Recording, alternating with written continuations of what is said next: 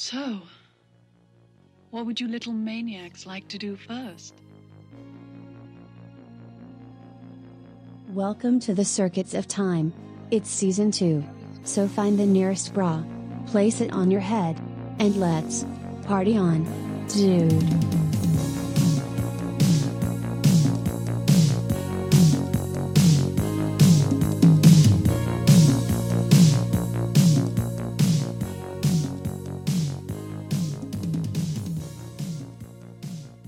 Hello, and we are back with a brand new episode of The Circuit of Time.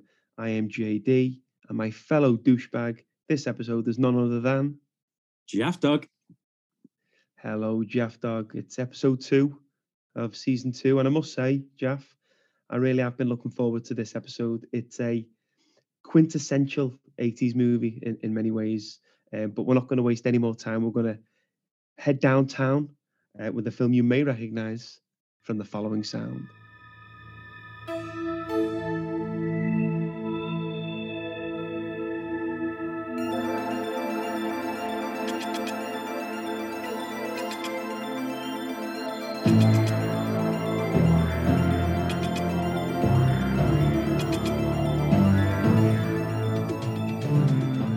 Jaff Dog, please reveal the movie that we will be discussing. Well, there's not going to be any trouble here tonight, JD, but our film for this episode is Big Trouble in Little China. There might be trouble. We don't know how things are going to go. You know how these things work out, Jaff. Well, everybody could be kung fu fighting, fast as lightning. Oh, you're on fire already. Let's get stuck in. Jaff, I've got so many great memories of this film, and it's one I've watched when I was really young, the late 80s. It always seemed to be on TV a lot over here in the UK. It was, to me, I always feel like it was on in and around Christmas time, you know, the holiday period. It was always that film that would pop up in the TV guides that you'd put a circle around. In fact, I can still vividly remember the trailer when Jack and Wang were both waiting for the incoming car in the car park, and they dive out the way. It's just so vivid and etched in my mind. It really was a treat for the senses, wasn't it? Yeah, well, I don't want to jump ahead too far into any sort of trivia that you may have, JD, but did you know that the scene where they jump out the way of the car was actually filmed in reverse? I did read that. I was actually astounded. It doesn't take away from the magic of the film. It actually makes me admire the scene a bit more because, you know, you would have never have guessed. Here we are, 35 years or whatever it is on, and that was news to me. So it just goes to show how well, you know, the cinematography was and the editing of the film. But let's kick on. Tell us a few facts about Big Trouble in Little China. A few factoids about the movie. So Big Trouble in Little China is from 1986. A great year, if I do say so myself, JD, because it was the year I was born in, but it was also a great year for films on top of that momentous event that happened in June of that year. Some films we had from that year: Top Gun, Blue Velvet, Stand By Me, Crocodile Dundee, Three Amigos, Flight of the Navigator, Short Circuit, Ferris Bueller's Day Off, and of course none other than Howard the Duck. Oh, wow. I just love this decade, Chris. I just love it. Well, it was written by a chap called Gary Goldman. Now, you might not have heard of him because it was his first film. He didn't really do much, to be fair. He did write Total Recall and Navy SEALs later on, and some of the films which are lesser known.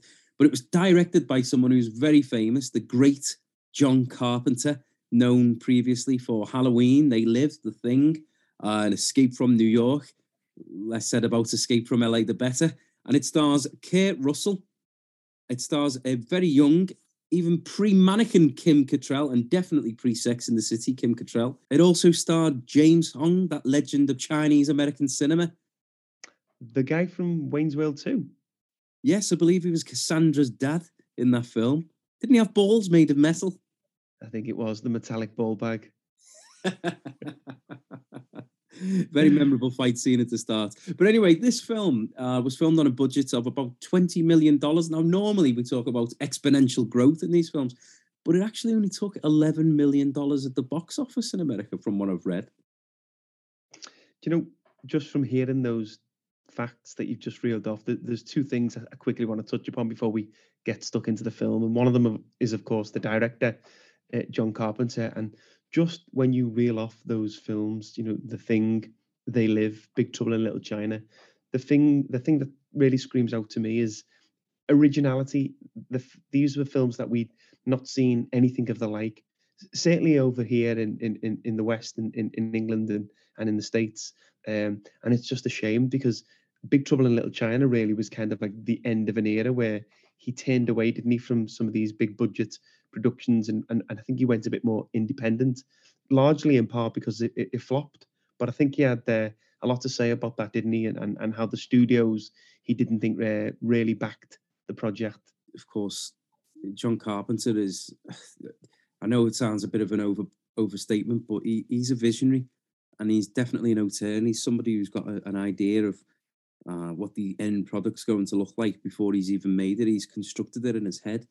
But of course, that idealism and the artistic desire or the vision has to always come crashing against the turgid wall of budgets and production companies who seemingly know nothing about craft and yet everything about the bottom line, which is a shame. And I guess if we're in this period now of golden age of television and Netflix and things like that, these kinds of things aren't so prevalent nowadays. I'm sure eventually it'll come back to that. However, it just seems like there's more scope for things in this age now. And perhaps, John Carpenter could have been a lot more successful with it if he took it, if he was around now. Oh, he's around now. God, he's still with us. No news flash there. But yeah, perhaps if he was being at his most creative peak, shall we say, how different things could have been. Yeah, you're not wrong. And Big Trouble in Little China, I mean, I don't know what it is relative in terms of the other films at the time, but it's such an impressive display. And I obviously refer to some of the special effects and the way that film was shot. I mean, there are some scenes in that film that would look great even today in a film that was made 2021. I mean, that's how good some of those effects.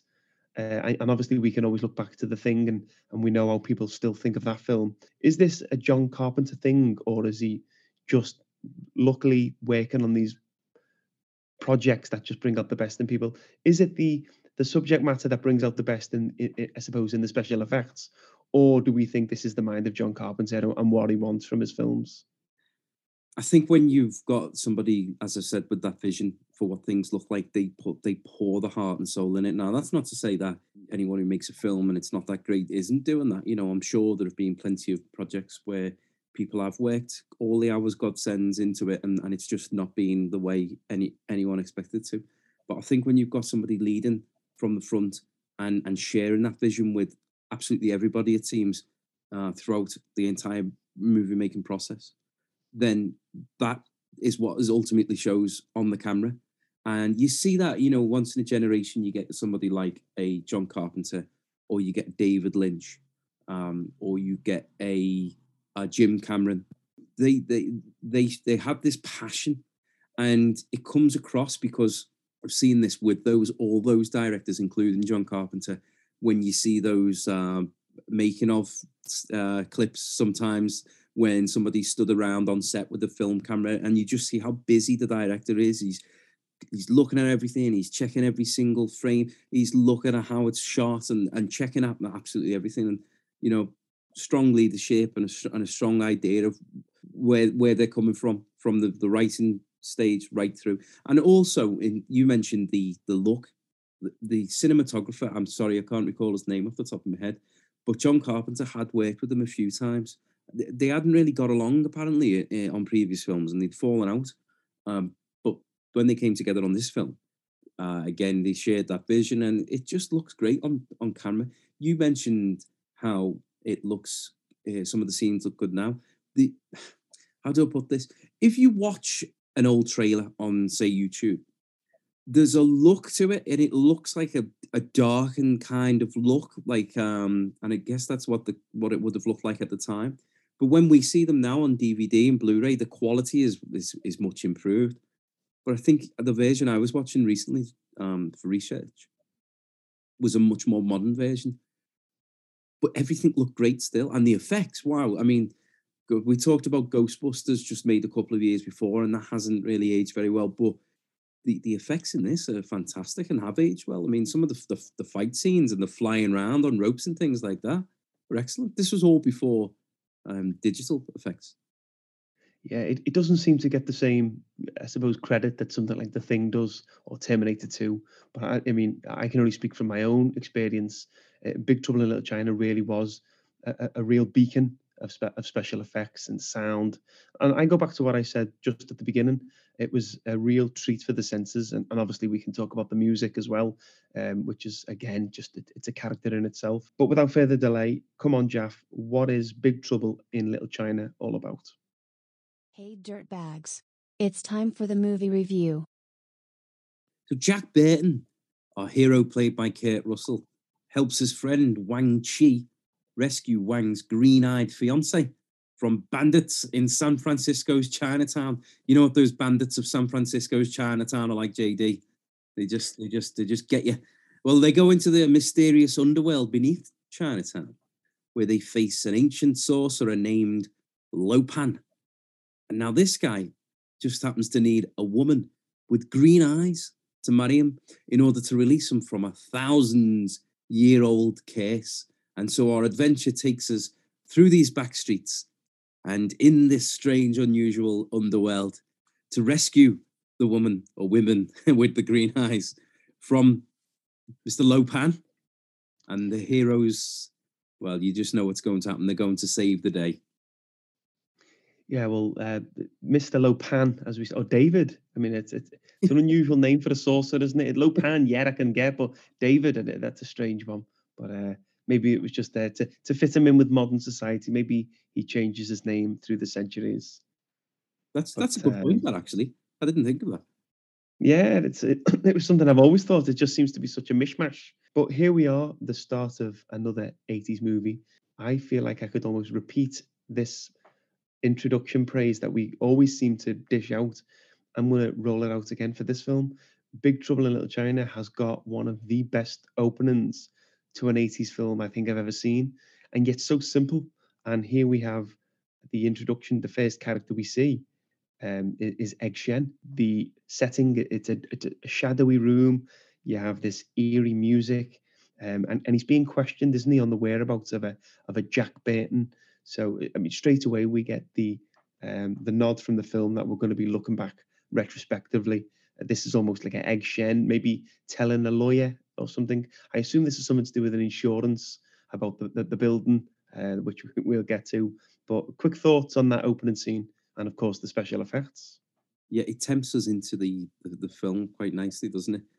Egg Shen is it a Shen? Egg Shen? Egg Shen. Yeah, his brother Eggshell is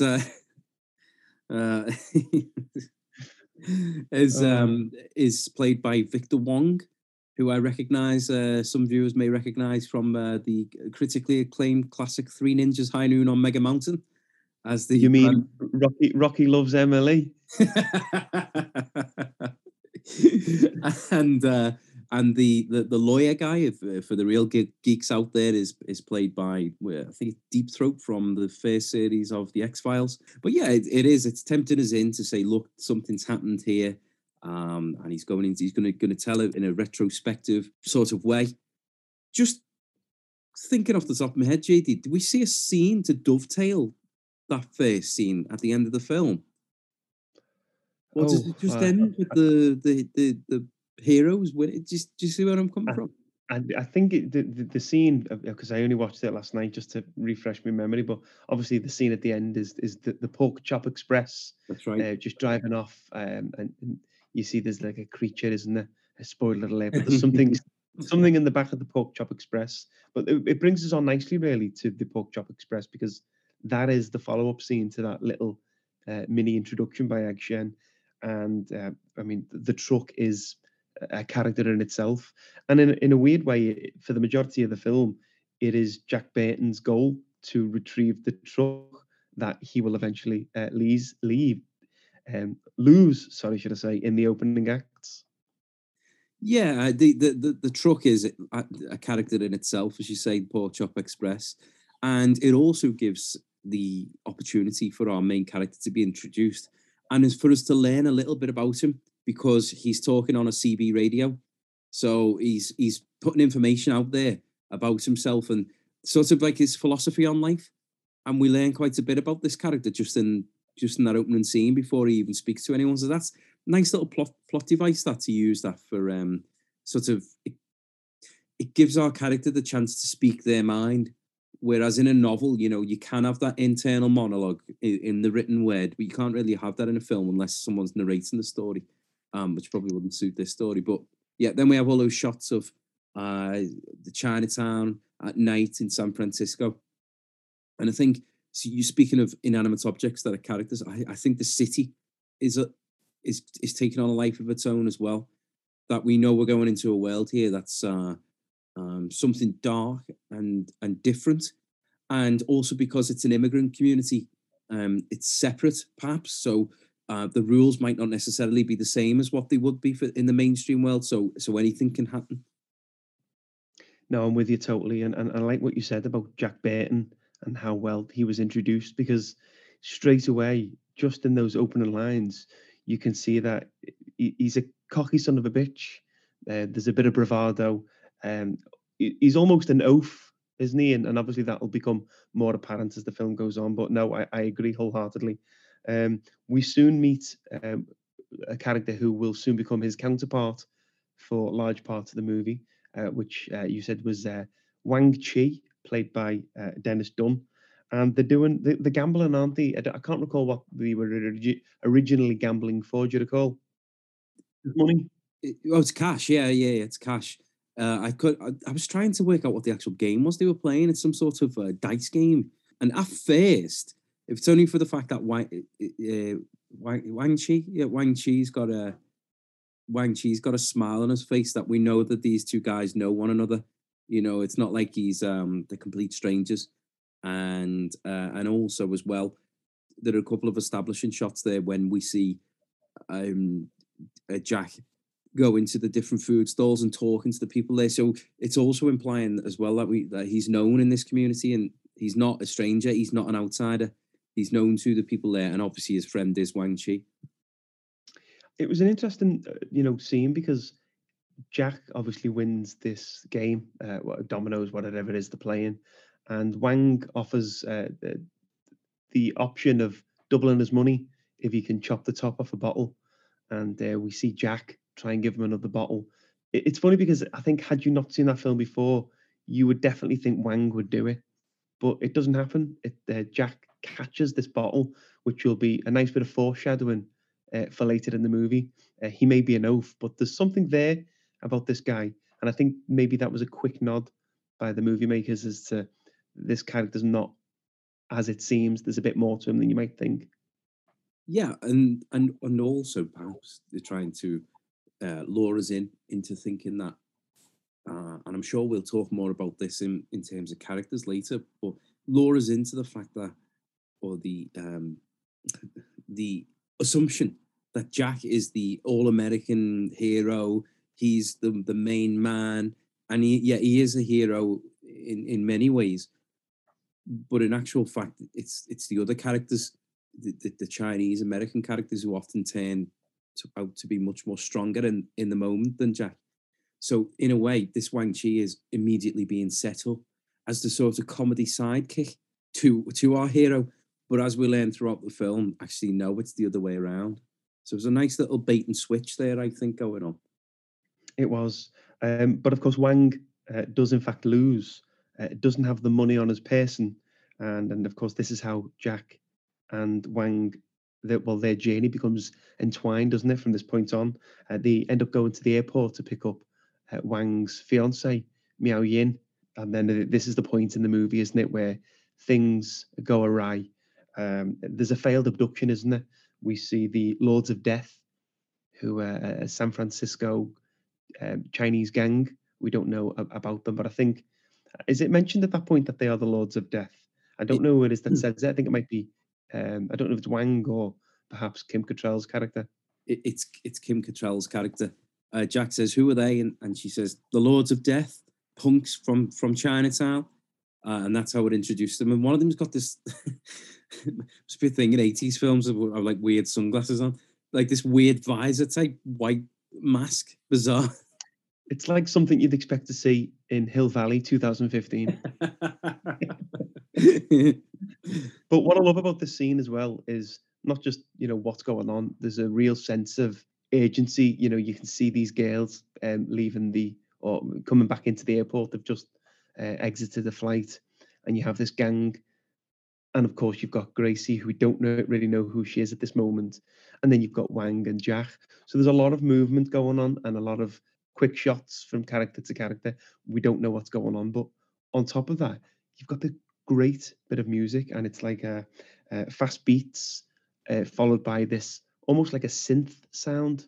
I wouldn't know how to describe it. I mean, you're more musical than me, but it's so well done, isn't it? It just adds to the atmosphere.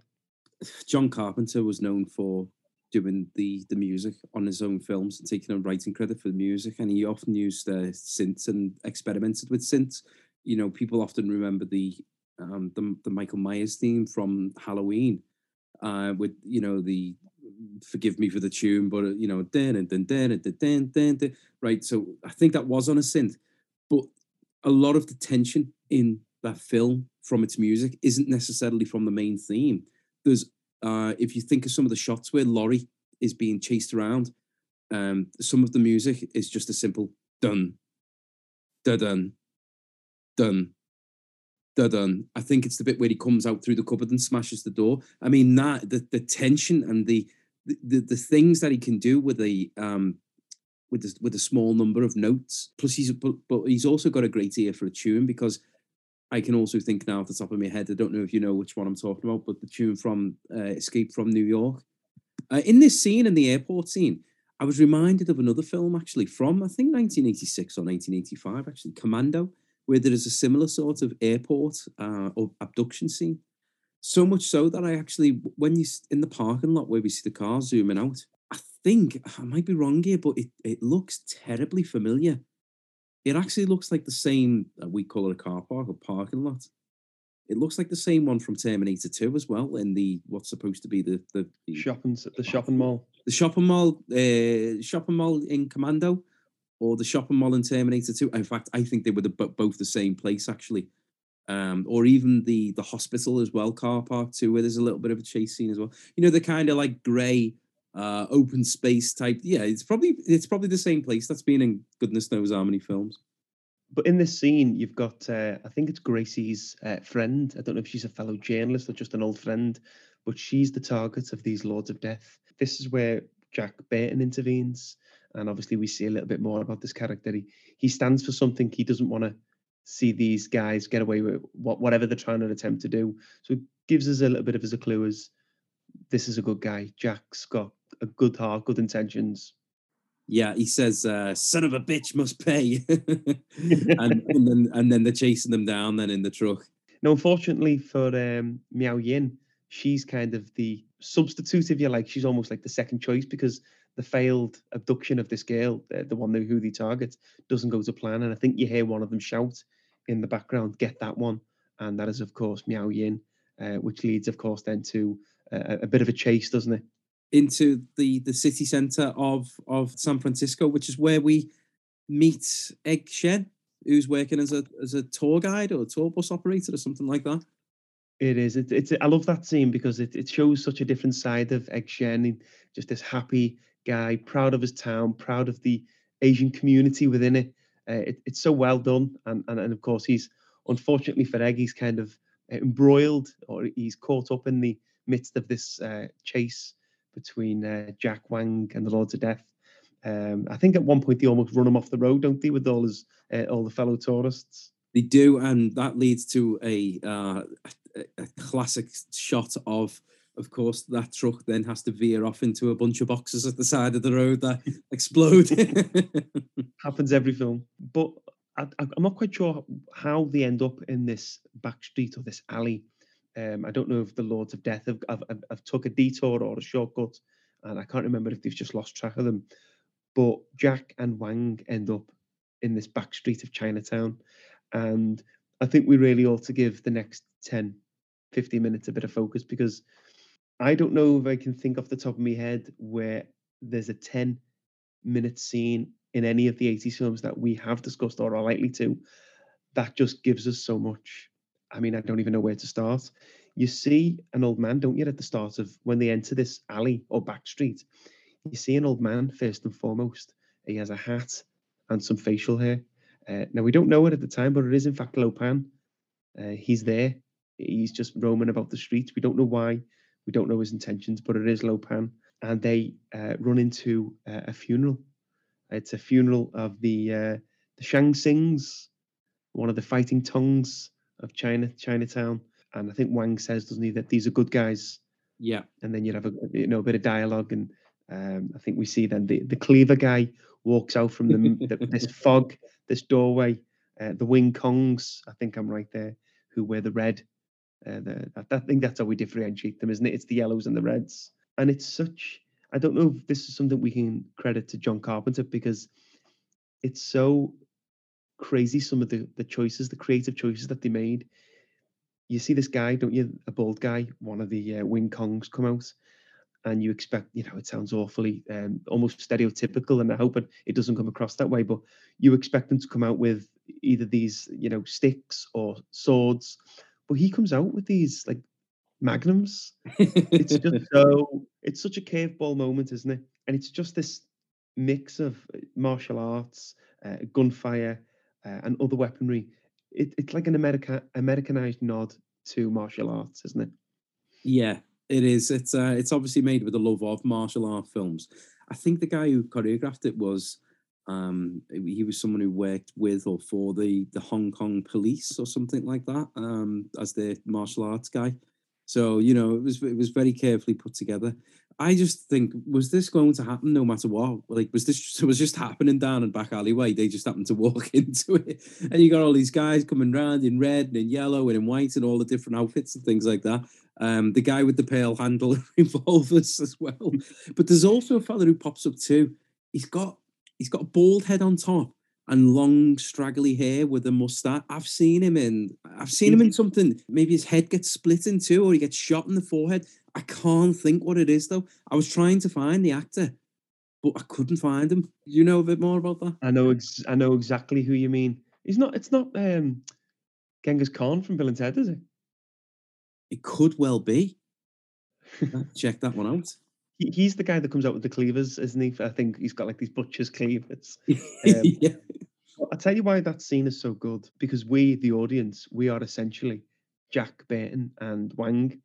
We're the spectators. We're just sitting caught up in the midst of this, what will soon be like almost a war in the middle of this back street. It's so well shot, because here we are in this really narrow passage.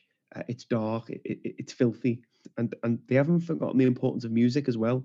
We have this burst of sound, drums and percussion, and just these like little noises that just build the tension. It's so well shot. They've really took great care in how they want to show this scene, and it really works. And it culminates, of course, in this Chinese standoff, I think Wang calls it. And I love this because you talked earlier on about the cinematography. And when I think of cinematography and Big Trouble in Little China, yes, I think of Jack and Wang jumping out the way of this car in the car park. But I also think of the shot where the Shang Tsings start running towards the Wing Kongs, and you get this cut back and forth of the two gangs running towards the camera.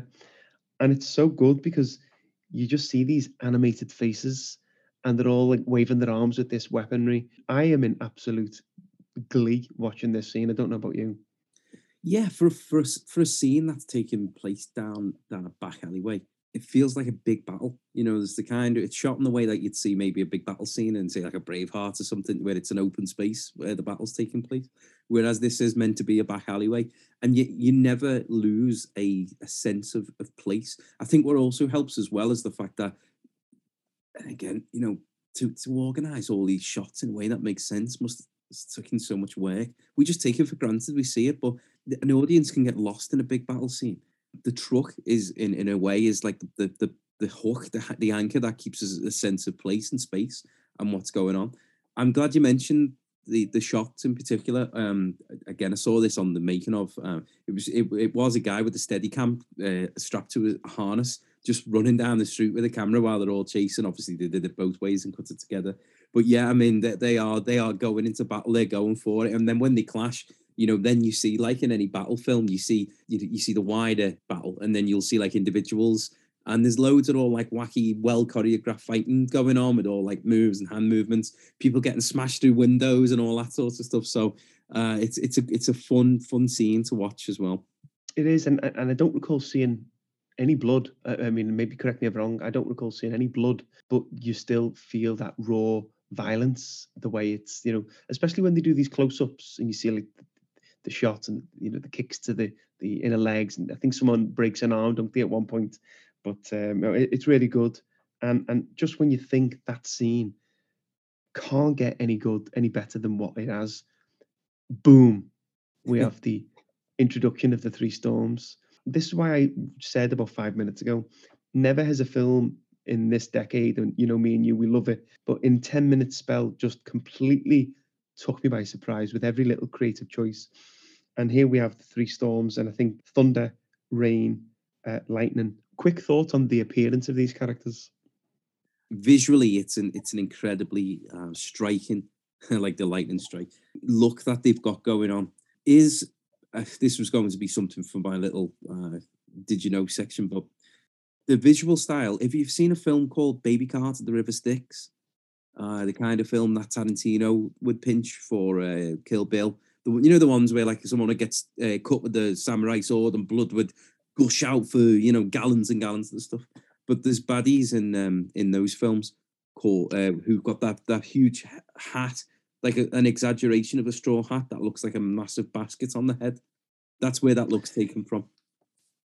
What did you say the film it was inspired from? What was the baby something? Well, there's a few of them.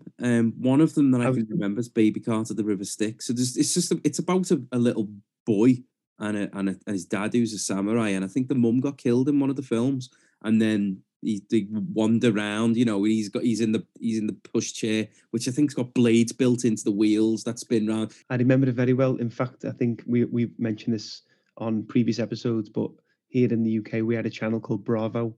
I don't know if that channel's still going, in fact, but I always remember about 11 o'clock at night they always used to put these wacky, weird, macabre films on, and one of them I'm pretty sure it was called Shogun Assassin.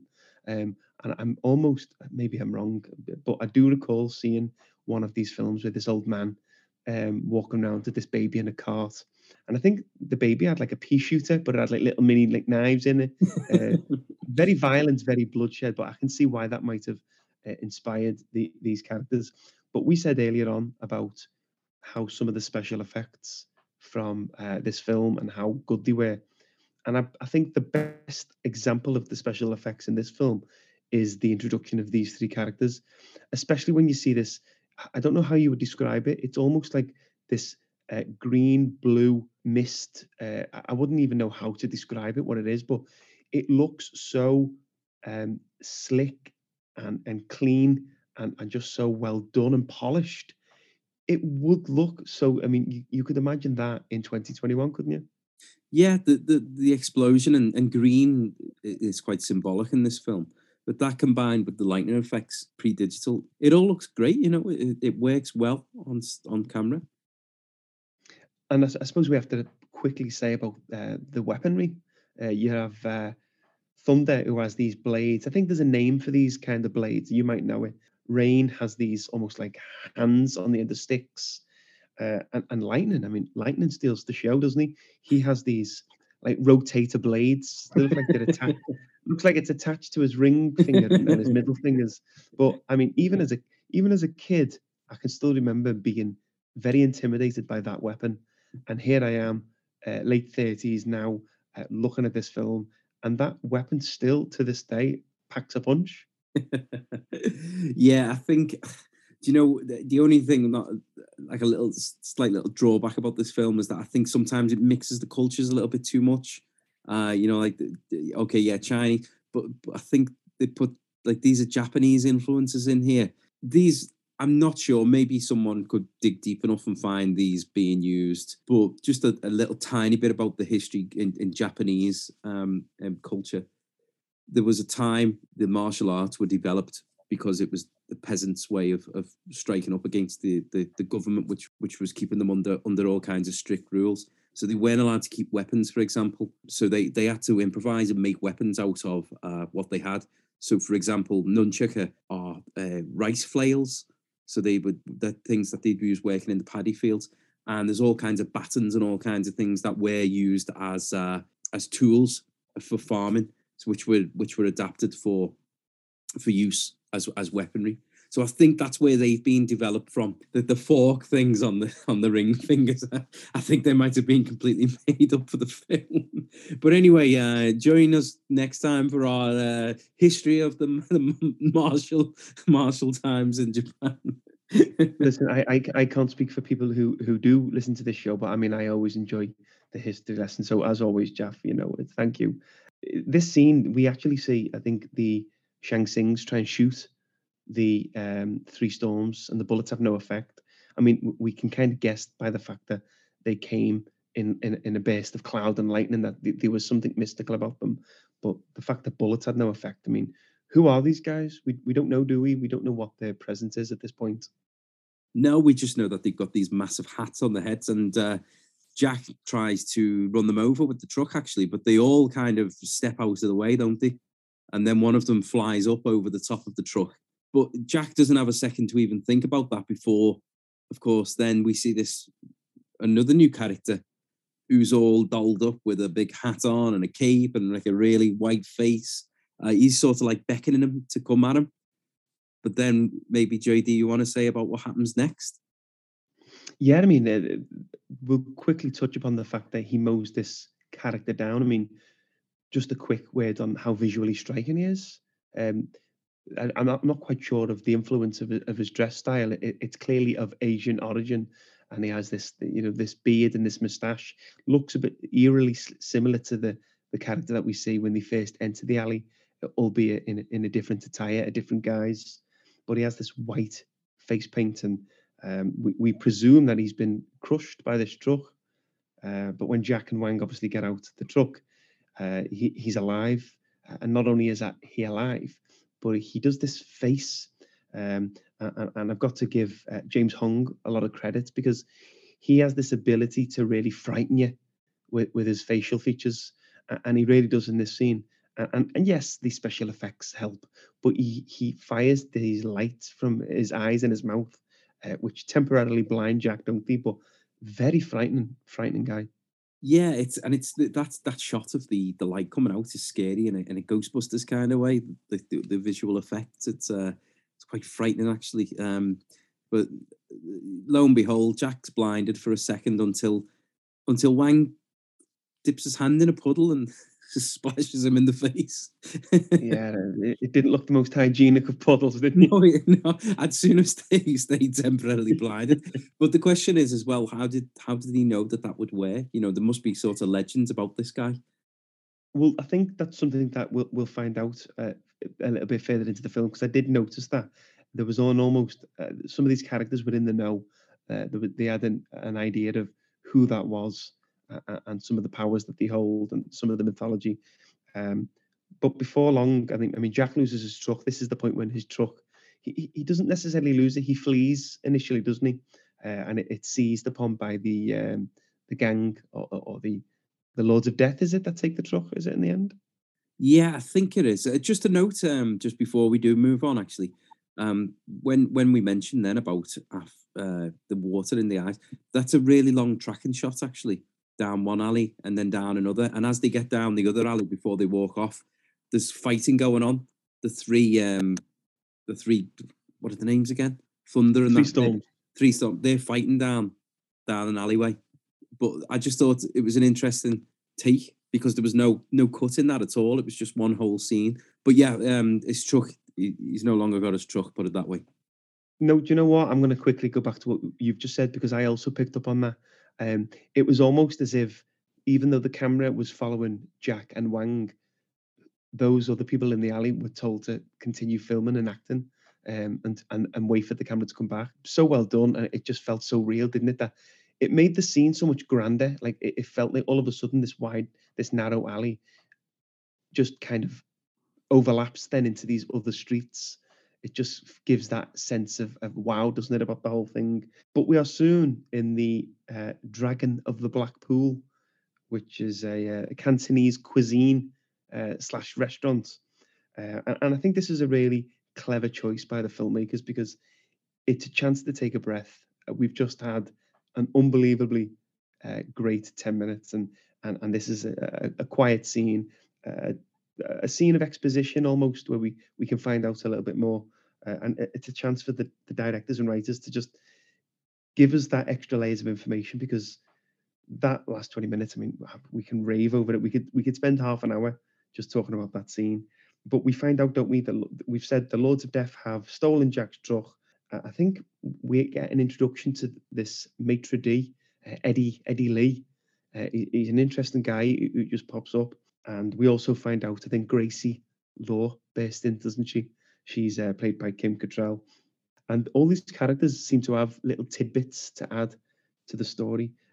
We find out from Gracie that Miao Yin was taken to the White Tigers to be sold. Is she a reporter? Does it say, Gracie? She does have a job. However, it's one of my questions for you later. Oh, interesting. Well, we'll stay there. But basically, she's obviously been given a lot of tip-offs, or she's got leads. And we also learn that Lo Pan has spirit medium powers, and that his flesh and his bones are atomized, and that he becomes a dream. At least that's according to Uncle Chew.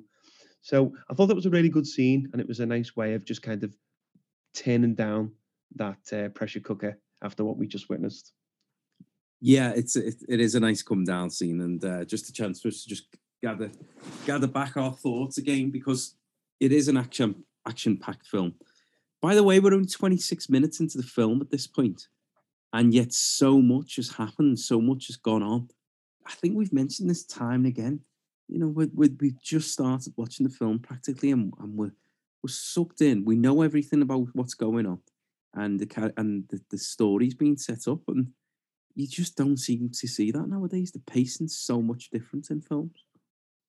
Yeah, I mean, you're invested in this film straight away, aren't you? And I don't know whether you can lay that at the feet of the story or just even the visuals. I mean, the visuals alone will sell this film just in those opening 20, 25 minutes. But I think you're right. I think we get a real idea of what's going on quite quickly. And the way they use these subplot characters, I suppose you could say, secondary characters, to kind of sow the seeds and give us a little bit more background information around the lore and the mythology. I mean, it's all for our benefit to the audience, but it really works. But the White Tiger, of course, which is it's a brothel, isn't it? I think Jack decides to go undercover at the White Tiger. It's a really good scene, and he's wearing this real dorky suit, which I'll tell you a bit about later. We had a reference to that in some of our listener feedback. But he's specifically looking for a girl with green eyes, fresh off the boat, I think he calls it. I mean, in a way, he's given the game away, because the lady in the front of house kind of goes back, doesn't she, to the room where Miao Yin's tied to the bed, and he's over-egged the pudding, really, as Jack. Yeah, does the madam of the brothel say something like, Chinese girls don't come with green eyes? Yeah, I mean, is this the first point in the film where we've heard about the green eyes? Is this the first point in the film where this becomes a plot device or a plot point? Yeah, I think it is. Yeah. I mean, it's not something that we know, what it means at this point. But is it true? I mean, that this is going to sound terribly ignorant, but is green eyes amongst the Chinese, is that a rare thing? Is that something that's looked upon with great endearment? I'm not sure. It could well be, actually. But it doesn't seem to go to plan for Jack. The three storms return, don't they? And Miao Yin's day goes from bad to worse.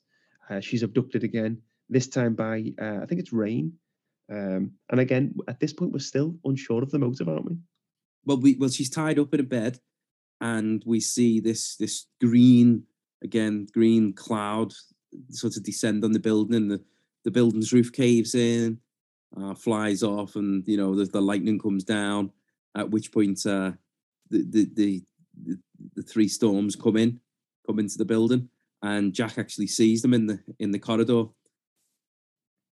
Yeah, and it's great because I think the choices that were made by I don't know if again it's one of those we don't know whether to put this at the feet of the director or the writers or whatnot, but this is followed by another shot, or I should say shot, another scene. I think it's in Gracie Law's office. It's another climb down, and I think this film cleverly goes from those real highs to these subdued lows, but they really take advantage of the lows. They are the point in the film where the exposition really comes to the fore. It's Gracie Law's office, and we have the Asian characters, and we go back to what we said. They are in the know.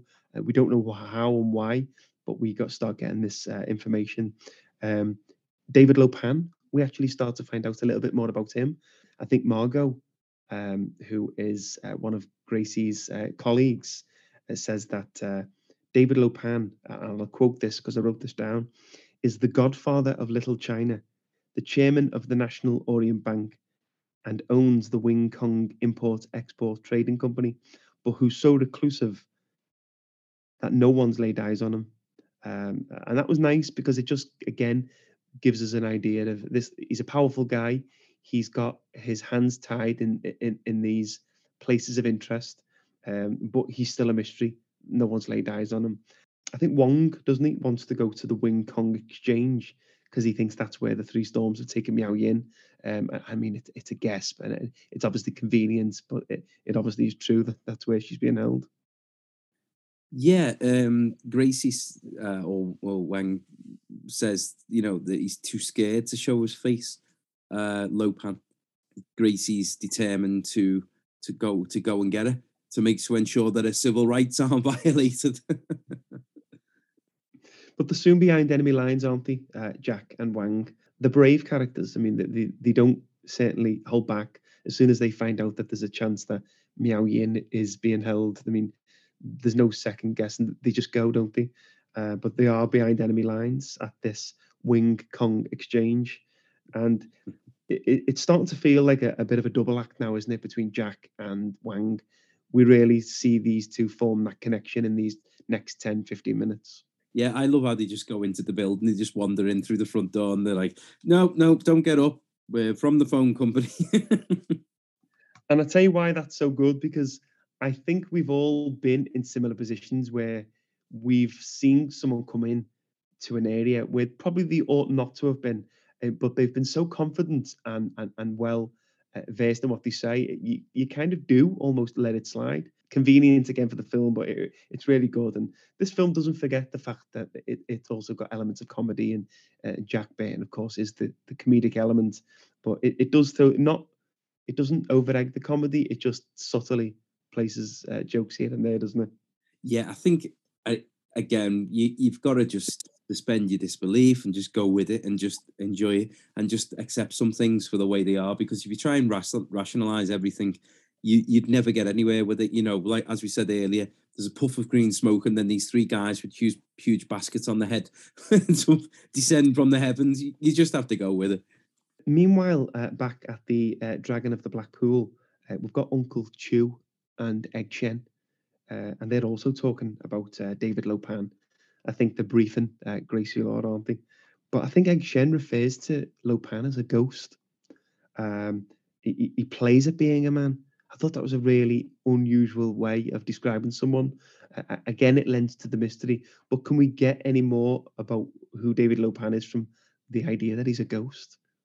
Something a bit different, something a bit other. And Egg Shen makes a reference to something about bringing chaos, order out of the chaos, and something about storm clouds gathering, so there's a sense of doom, but there's also a sense that these guys know a lot more than they're letting on, and they're much more well-informed than the characters or even us as the audience are at this point. Yeah, Egg Shen always seems to be the optimist. No matter what's going on, he always believes that the good will rise and win the day. Did you get that sense from him as well? Yeah, he's the master Yoda. He really is. Back at the Wing Kong Exchange, you have a scene, don't you, with Jack and Wang, where they go in an elevator. And I will quickly make a quick comment on it because I remember seeing this as a child and being quite frightened of this. Number one, I never liked elevators as a kid, but this water starts to fill the elevator to the point where it submerges them, doesn't it? And they're forced to open the elevator doors, and then we see these horrible dead bodies, chained up, don't they, in the middle of the wall. I mean, what were your thoughts on that? Yeah, well, two things that you've got there mixed together actually. One, elevators with closed, dark spaces, but then you've also got the water as well. Combine those two things, they're quite terrifying things, whether you're a child or actually for adults as well. I mean, the idea of being stuck somewhere for me is quite frightening in a small space and that you can't get out of. But also water as well. I'm not very fond of getting in water. And certainly I wouldn't want to be swimming around water where there's lots of dead bodies in there. You don't know what's going to be in that water. Yeah. Well, at least that explains the body odor anyway. But unfortunately for Jack and Wang, they are in fact captured by the three storms. I think it is. Yeah. I think that they're tied up, and I think one of them has this weird red ball, which he uses to kind of hit Jack in the stomach. Again, I mean, there's not much to say about this other than the fact that it was just a weird thing to include in the movie. Great visual because what is this thing? And the film doesn't waste any time trying to explain. It just lets you marvel in this weird thing that they've chosen to inflict pain. Yeah, the ball looks like a bit like a CGI or something. I don't know how they done it, but it is like a red, Clown's nose. Yeah, like a clown's nose type ball. That's what it is. That's exactly what I was thinking it was. And then it whacks them in the stomach, and then they're wheeled off then in these sort of rickety, old-fashioned type wheelchairs, aren't they? By the three storms. Yes, and that leads us nicely into the introduction, the formal introduction with David Lopan, and it's a bizarre scene because here we see David Lopan not as a old man in an overcoat, dark hair, or as the unusual sorcerer, but actually this frail, horrid, crippled old man in a wheelchair. Horrible, wasn't it? Yeah, he's got all this makeup, like old man's makeup on, with all straggly hair and very bald head, and he's saying things like there's lots of mysteries that aren't answered even in a life as short as yours or something like that.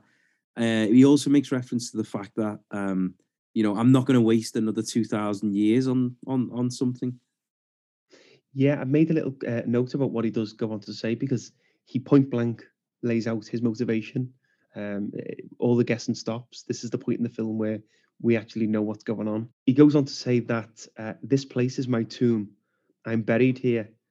A young man, a king, a warrior is entombed in this old man's crippled body, and all I need is a woman, a special kind of woman with dragon green eyes to make me whole again, young again, so that I may rule the universe from beyond the grave.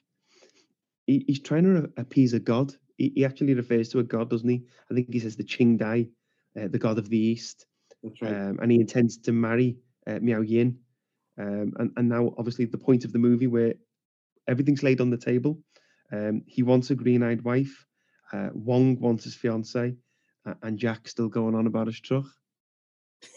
Yeah, he's talking about all this mystical stuff as well, and satisfying the gods and things. And Jack's, again brings him back down to earth. Says something like 2,000 years, and he couldn't even find a girl to meet the bill. Do you know what? As much as the scene is disturbing, and Lopan is in this horrible guise, but you're right, the scene is lightened by Jack Burton and some of these quick quips, these one-liners, and they are very laugh out loud funny, aren't they? Yeah. He's a wisecracker. We said that Jack is obviously interested in his truck. It almost makes him sound selfish, doesn't he? Here he is with Wang, whose fiance is tied up. Did you get the impression straight away that yes, he's going on about the truck, but actually he's also invested in helping Wang? I mean, he wouldn't be there if he wasn't, would he? Yeah, I mean the truck is the thing that gives him the thing for the nice punchlines and things like that. But as you said, he wouldn't have gone down there. He wouldn't have gone to rescue her. You know, he wouldn't have even bothered chasing her in the first place because he had no reason to. But obviously, he's got a good heart, Jack, and he's the hero. Meanwhile, whilst Jack and Wang are bound to these wheelchairs and blindfolded, you have Gracie, Margot, and Eddie Lee, who also turn up at the Wing Kong Exchange. But much like our two leads, they're also captured, aren't they? Their attempts at going undercover wasn't fooling the security guards this time. I think Thunder and the Three Storms, or Thunder, isn't it? It's just the leader, I think you can call him. But did they gas these three? Yeah, in an elevator or something. They don't have quite the same bravado as Jack and Wang when they just wander in past the security guards. They try and reason with them and try and get past them and try and assert themselves, but obviously that doesn't work. You know, also I must say as well, Kim Cattrall is absolutely beautiful in this film, isn't she? Well, fresh off the back of Porky's and whatnot. I think off the back of Police Academy too. Yeah, that's right. Yeah, yeah. You'd think she'd There we maybe go. flutter her eyelashes or something like that. and try Well, if you know me well enough, you know I still call her Lassie. So we'll leave it at that. But I like the next 5-10 minutes of this film because we see the relationship between Jack and Wang really start to develop, and I think Jack is slowly coming to terms with the idea that the prospect of sorcery and Chinese black magic are real, and I think we can credit the film here because it makes it sound more reasonable because the characters themselves have doubts. I think Wang, there's a point when he's talking about the legends and stories that they were told when they were kids and how they didn't want them to be true, and they pretended not to believe them. And I think that was a really clever way of kind of, this is an unbelievable world, you know, if you're speaking about reality, but just that if you have the characters within the film also having doubts about the legitimacy of these things, I think it just lends a bit more credibility, doesn't it? It does, but it also gives us an insight into different cultures and how they might live their lives and how they have got an understanding of myths and legends in their own culture that nobody outside of that world of Chinatown, other than Jack, obviously, because he goes there through his delivery business, nobody knows about, like a separateness to it. And also, yeah, Jack is quite naive. He's also disbelieving. And, you know, we see he's interested in the material thing of his truck because thinking back to the scene at the restaurant, he's on the phone to the insurance company, isn't he? Saying like, "Don't give me this act of God" and all this sort of nonsense. And you know, he can't quite get his head around all of this stuff. He doesn't want to believe it, but The neither do the characters who are familiar with it. You know, they as you said, they try and pretend that it's not a real thing. they soon escape. I think we see a scene, don't we, where Thunder shows this side of rage, and it's really unusual because his buttons, his chest and his stomach starts to inflate. Oh, just briefly at this point in the film. I know something different happens later on, but this is the point in the film where I think his buttons burst, don't they? So unusual, and again we go back to the crazy choices that John Carpenter added to this film along with the story writers. Anything to say on Thunder's rage? And it's a great shot, isn't it, when he blows up and Jack is sort of looking like, what the hell's going on here? And then he falls backwards, and then we get that great shot of him falling backwards in the wheelchair going down the ramp to the well. Yeah, do you know what? The only criticism I could lay on that scene is that you expect as Jack stands up the wheelchair to fall down this well, but he clearly pushes that back into the well. You know, come on, Jack. You're right, he does. There's a scene shortly after that, Jaff, and I'm sure you'll have picked up on it as well, but it's a transformation scene where David Lopan goes from this horrible, crippled old man into the sorcerer, and it's really horrible because his skin it glows almost like he's on fire, or a bit like when you hold a torch behind like a part of your body and it has this red glow. Did you recall the scene I'm referring to? Yeah, absolutely. His skin goes a sort of translucent color, and the light comes out of his eyes. Do you know what I was reminded of in the shot when you see it, almost like a skull thing? The aliens in They Live, the John Carpenter film. Do you know what I mean? I do indeed. Yeah. And then in the Flash, there's a sort of fade to white, and then we see him then as in his full on headdress and things, and he does this unusual slide around the room, doesn't he? He's not walking; it's like he's on a trolley. Mm. And he floats, doesn't he, through the walls? He goes through the Uh, walls to where Wang's girlfriend is. Is she like floating in midair? I think so, yeah. Um, but they soon rescue Grace, don't they? Gracie, Margot, and seemingly a bunch of other women who seem to have been captured by the gangs. I'm not quite sure why they're being held, but there's a group of people who are also kind of um, locked up, incarcerated, caged, whatever you want to call it. Um, and it's our first clue that, or well, I suppose I wouldn't say it's the first clue because I think the film tries to hint that there's a little bit of chemistry between Jack and Gracie. Um, Almost like the bully at school. He kind of talks her down and she kind of dismisses him, but secretly they like each other. Hmm. And during this rescue scene, I think they're in the sewers of this water and they kiss, don't they? I mean, was number one, was that necessary? And number two, did it lend anything to the story, this romance?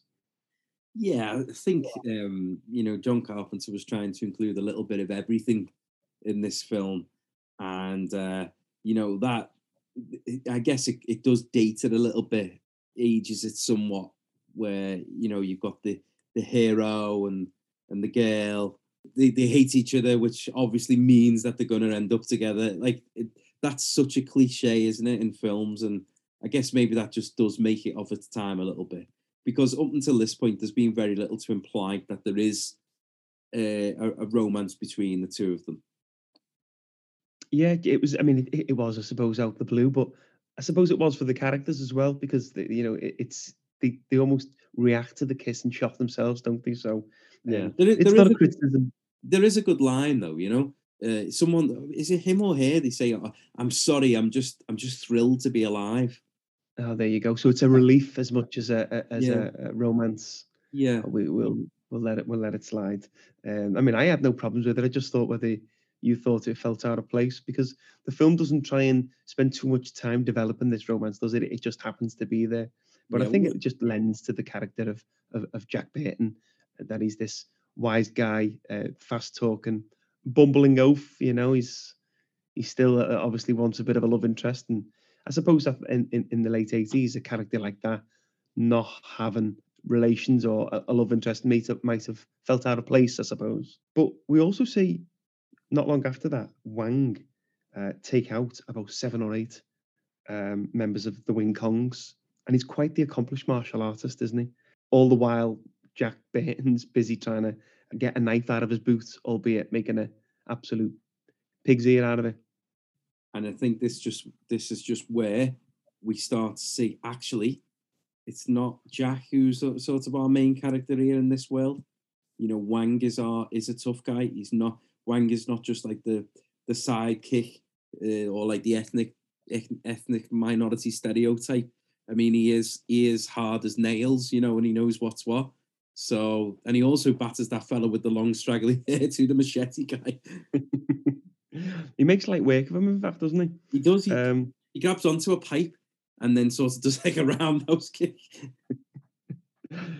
but they flee, don't they? They all, I think, Egg Shen's tour bus, yeah, is waiting outside, and as they attempt to flee, bear in mind they haven't rescued Miao Yin. I'm not quite sure why they decided to do that. I think they wanted to get the girls to safety, but they were in fact fleeing without Miao Yin at this point. But Gracie's taken as well, isn't she?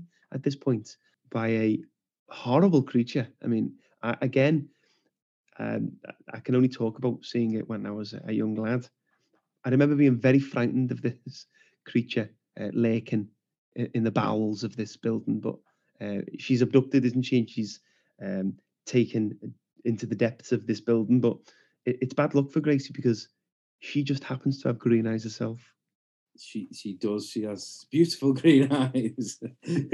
We get it, Chris. You like it. Yeah, the weird monster is a bit like the Harry and the Hendersons from Hell kind of thing. And, which was also scary as a kid.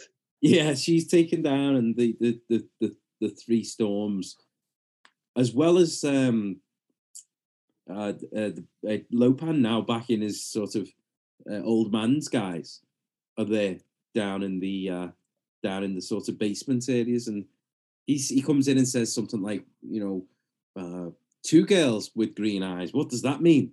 And this one's got fire, So he seems to, it's like all of his Christmases have come at once. I mean, he's waited 3,000 years. It does seem hard to believe that he's waited for a green-eyed woman, doesn't it? But there you go.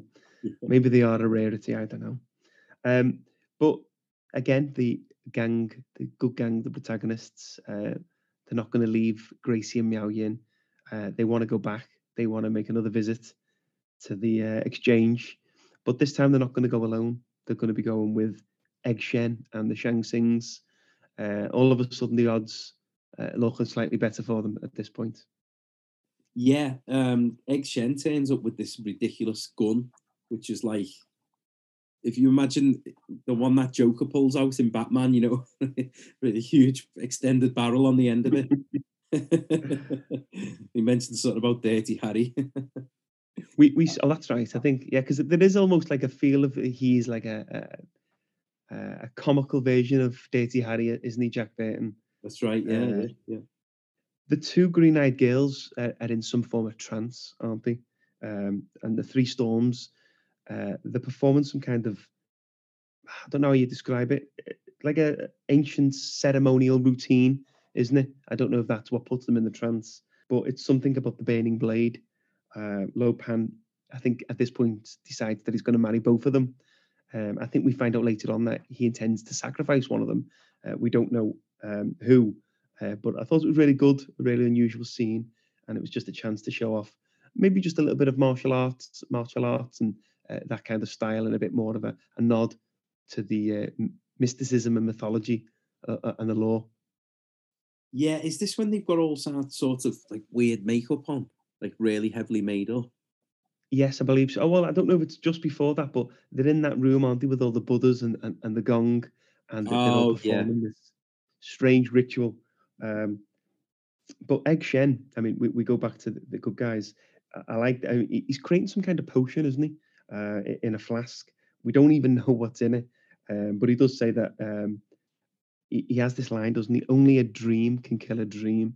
And I don't really think it means anything. It doesn't help us in any way, but I thought it was nicely put, because I think he talks about Egg Shen. He's not real, is he? And it just goes to show that Egg Shen is this. He's a mysterious guy himself, isn't he? And he believes in all this sorcery and mystery. But what do you think he meant by that? When I'm talking about the line, "Only a dream can kill a dream," and did you pick up on it? I did, but I didn't understand it. And even now, thinking about it on reflection, I don't know what it means. Only a dream can kill a dream. No. Well, if anyone out there does know what Egg Shen meant, then by all means send us a tweet and we'll look into it. But it's just something that I'd overheard. But we also can't move on without mentioning I'm not quite sure what we're going to call it, Jaff, but the blob of eyes, Lopan's spy, if you like. I mean, that is just as bizarre as it gets. It's so weird and gross. Yeah, it's like, do you know what? It's like a baddie off the game Doom, before Doom. Yeah, it's weird, isn't it?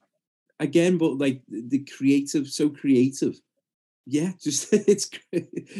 I don't know what else to say about it. Yeah, no, it's gross. But we soon come to the wedding itself. But just before the protagonists spoil the party, They all knock back, don't they, some of Egg Shen's potion. I think they say, I'll give you a buzz.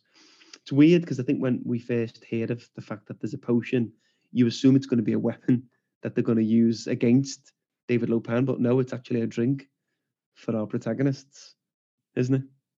Yeah. So I mean, is this why do they take it then? Egg Shen says that the power in here is our only hope to protect us against the evil. But I don't know. I don't know. Maybe they're just trying to throw in some sort of mysticism there. You know, just the sort And it doesn't harm the film because I mean it doesn't take anything away from the film.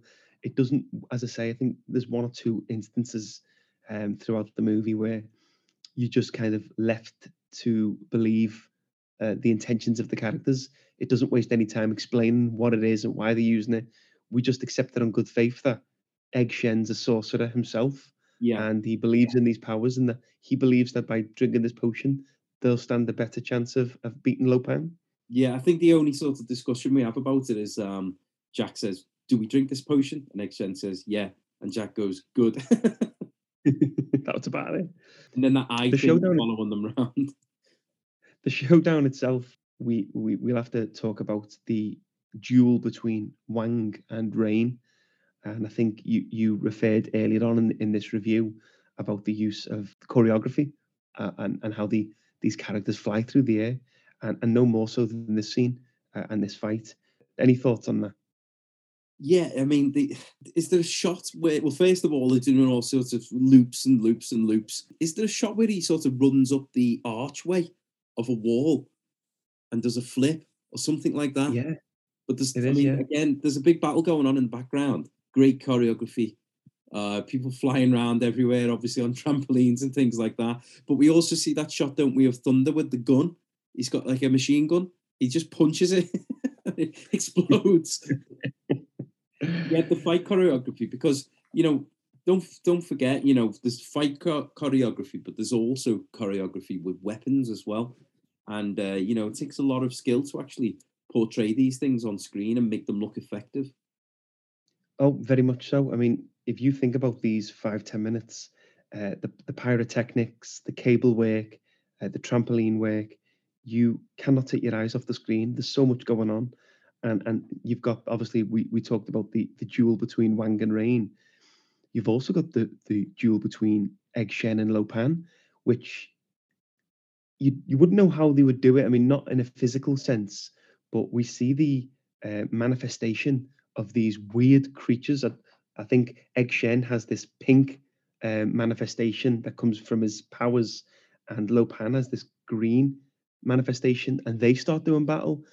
Again, very strange, very bizarre, but you couldn't take your eyes off it. No, it is weird, isn't it? It is like something out of a video game, because they are moving Uh, the fingers like they're playing with a computer game control pad. And then there's the battle, the clash of swords, and then Lopan says to Egg Shen, "No, you could never beat me." And then the other Storm fires sort of lightning bolts at Egg Shen, who pulls out a fan to deflect the. I mean, it's bonkers, isn't it? It is, but I think that's a common trope, isn't it, in some of these films? And I think George Lucas was always saying this about Star Wars, that the power of the Empire was defeated by um, how would you describe it? The bare minimum of the common people, the Ewoks, who use nothing more than timber and logs and Yeah. booby traps. And I think that's a little bit similar in this instance, where you've got Egg Shen using something as simple as a reflective fan. Very clever, in fact, really good, really plays off well on screen. So a hell of a lot going on, A but lot also at going the on. same time, you've got, we obviously talked about the two main duels. You've got Jack Burton having a duel with himself. I mean, at one point, doesn't he shoots his gun above him, and the debris falls on top of him.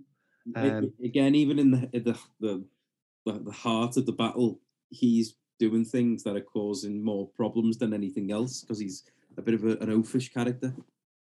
That's right. He's a bumbling oaf himself, But it leads us eventually. I think Lopan eventually does escape, and it leads us into that Buddha. I think we'll call it a Buddha room. I'm not quite sure how you describe it.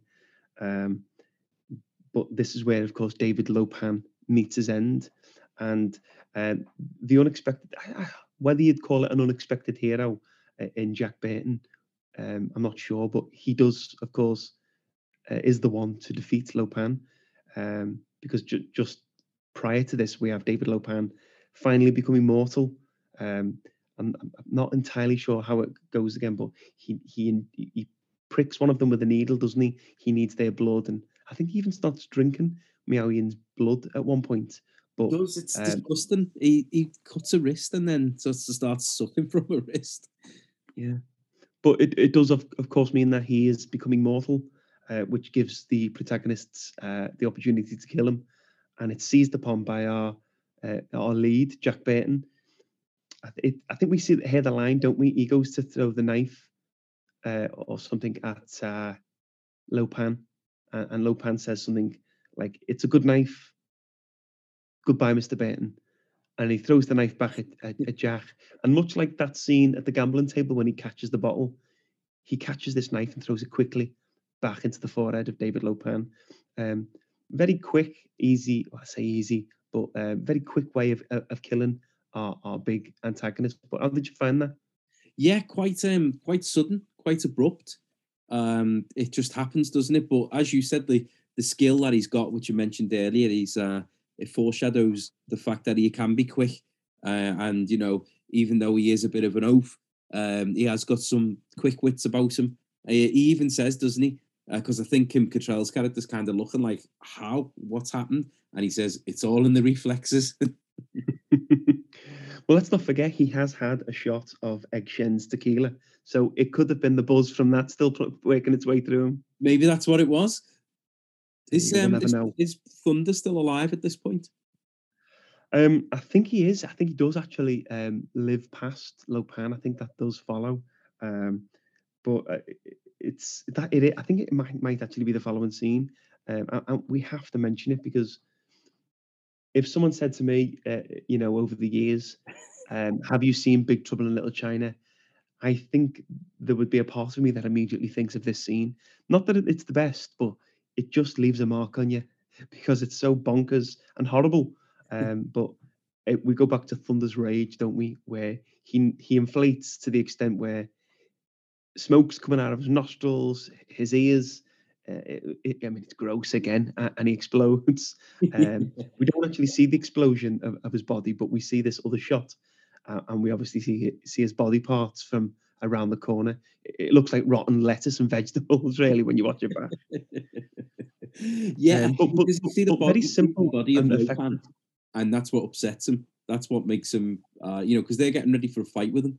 But when he sees the body, it's like he just can't cope, and has a meltdown while he does explodes. Do you know? It reminds me very much of the shot in the Bond film Live and Let Die. I think it is. There's a baddie called Kananga, and Bond shoots this sort of inflation gun into his mouth, and his whole body explodes. Flies up into the rafters and then explodes, and it looks exactly the same, like a kind of like rubber head with like all expanded outwards.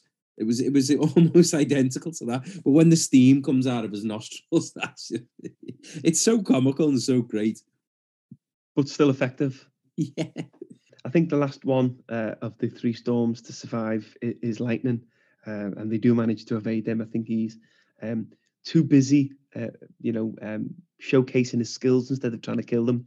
But I think there's we see the scene where he's kind of doing all this with his lightning hands instead of just killing our leads as they're running away. But they do evade him. I think they drop something on him. I think Egg Shen, or they throw some sort of ornament, or one of these Buddhist statues. They throw something on him, don't they, which kills him. Yeah, I think it is actually, JD, if I remember rightly, a huge statue or something. And of course, following that, as luck would have it, not only have they rescued Miao Yin and Gracie, but they also chance upon Jack's truck, the Pork Chop Express, is waiting there on their way out. Perfect. Probably got enough fuel to get away as well. cue the relatively muted celebrations, really, back at the black, well, the Cantonese restaurant, aren't they? And I think we see Egg Shen makes his way out. He walks off into the distance, and I think the last shot of the film is Jack Burton.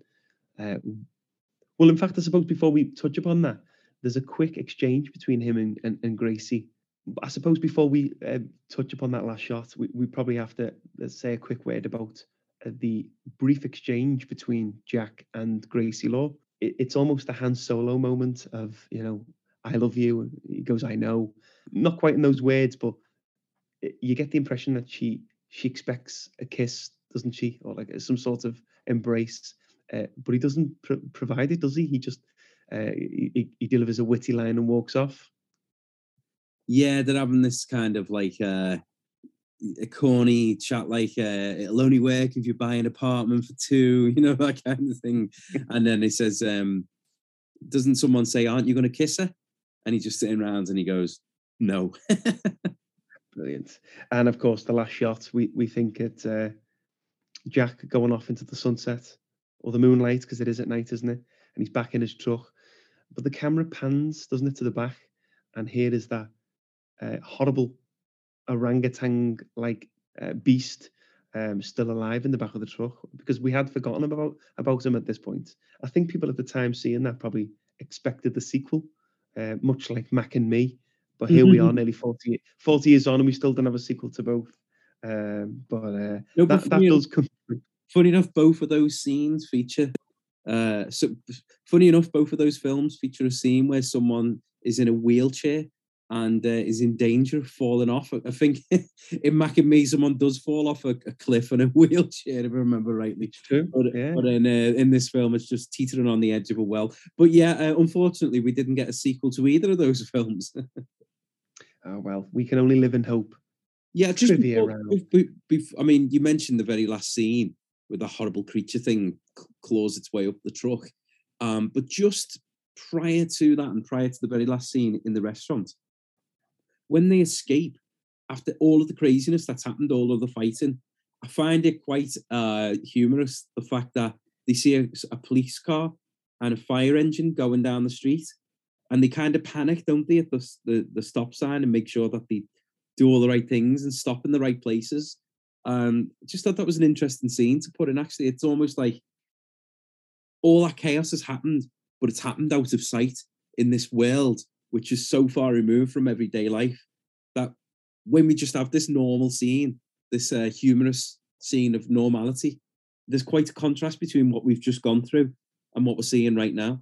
Did you recall that shot? I know exactly the shot, and I'm glad you pointed that out, because it's true, and it lends to the fact that when our characters are down into the depths of this Chinatown, they really are alone. There's no support from the police. You actually forget that the police exist in this film. You don't have that sense of authority, and it heightens the danger, doesn't it, for the characters? So I think you're right to point it out. It does, yeah. That's exactly what I was thinking. This is a no-go area for the authorities. The police can't get anywhere near this, so anything can happen in here. Funny enough, as they ascend from the depths of this place where they're in with the truck, the last people, baddies as it were, to fight them or for them to escape from are the security guards, like the normal security guards in their outfits. So it's almost like they've gone into like the boss levels and now they're coming back up to the easy levels on the way out. But at the same time, they're returning back to some semblance of normality with these guys in their outfits and things like that. So Cleverly done. Cleverly done. Movie trivia. Okay, Jeff Dog, let's reveal a few things that your average Big T in Little C fan might not know. I read that the rivalry between the Shang Tsings and the Wing Kongs was inspired by the famous rivalry between the Hip Sing and the On Leongs in the early 20th century, who fought for control of New York City's Chinatown. And from what I've read, the Hip Sing Association is still in control over most of the vice in Chinatown today. I thought that was really good and really interesting. And I think it just lends credence to the kind of man that John Carpenter is. Yes, you've got this weird and wacky film, but still inspired in part to some of these real elements. Yeah, and we see this throughout his films. There's something supernatural about Michael Myers, and yet at the same time, there's something, a serial killer. These things happened around about the time of the film in the 70s. It was like the age of the serial killers, as it were, before technology moved on to the point where you couldn't really get away with that stuff anymore. We see it again in Escape from New York, where you've got this the idea of a society on the brink of collapse. And at the time, in the early 1980s, New York was crime-ridden, and it was seen in many ways that there was no hope for this place. So the supernatural step, as it were, where the film Escape from New York takes it to that next level, which is a bit like way off what could ever happen in real life, is the idea of New York being separated off as a prison island. That takes it into the realms of fantasy, but it's got that basis in reality as well. Same with They Live as well. The idea that the society that we live in is actually being manipulated from within by someone else, this other alien race. Solid ideas, because people might feel that the capitalist system, I think there's one of my catchphrases in there, is sort of somewhat rigged against them. And yet at the same time, okay, well, yeah, what if it was? And what if it was, what if it was actually being controlled by something other, something supernatural, something extraterrestrial, as it were? So yeah, there seems to be a common theme throughout his films is fantasy, but very much grounded in reality. And boy, how do we miss it in today's cinema, eh? Well, everything's got to be very po-faced, doesn't it? And or if there is something that it is fantastical, it has to be rationalized away. Even if you look even in Star Wars, they even did that when they tried to explain the Force with something actual physical. Midichlorians, yeah. I mean, that for me sums up taking something that just treat the audience with the ability to go with the flow rather than trying to actually explain everything. Here's a good one for you. Gerald Okamura, and I hope I've pronounced that right, Gerald, who was one of the iconic Wing Kong gang members. You'll remember him. He was the guy with the baldy head who we touched upon earlier. He went the extra mile for his audition.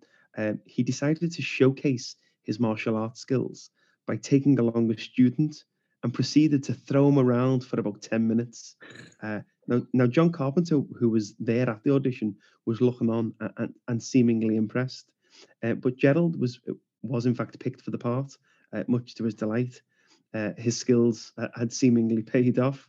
Unfortunately for Gerald, he turned up at the 20th Century Prop Department and was handed 2 gold-plated 6-shooters and bandoliers, much to the amusement of the other crew members, because, of course, if you recall from the actual the costume itself, the bullets in those bandoliers were humongous. They were almost 3 times the size of something you'd expect to see in those guns. But I thought it was really good, and he still loves the movie. He speaks very fondly of it, but it's just quite amusing to think that there he was pulling off all his best moves, only to be handed American weapons.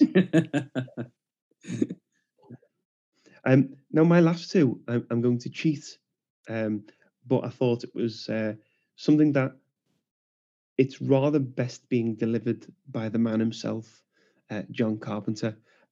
So if you will excuse me while I, instead of giving you these little bits of trivia and tidbits, I'm going to leave it in the competent hands of John Carpenter himself.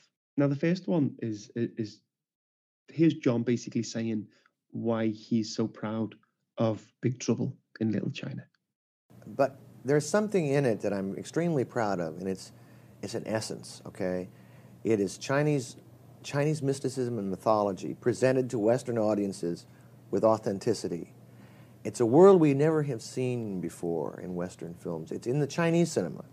And the way I researched this movie was I watched a lot of Chinese cinema and their films, and I found a point of view with which to take, which is one of unsophistication and innocence. They see the world very beautifully, and they describe action and movement and color in a certain way. And I tried to get that into my movie. Yeah, the mythology.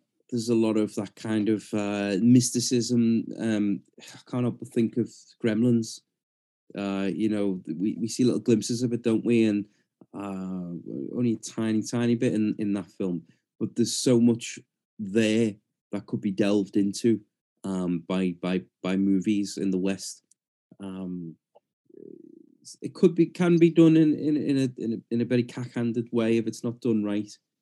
But he did want to present that to the audience, and he did it, and he did it effectively. And yeah, it goes a bit fantastical in some places, but goodness me, it's chock full of references, and it's great.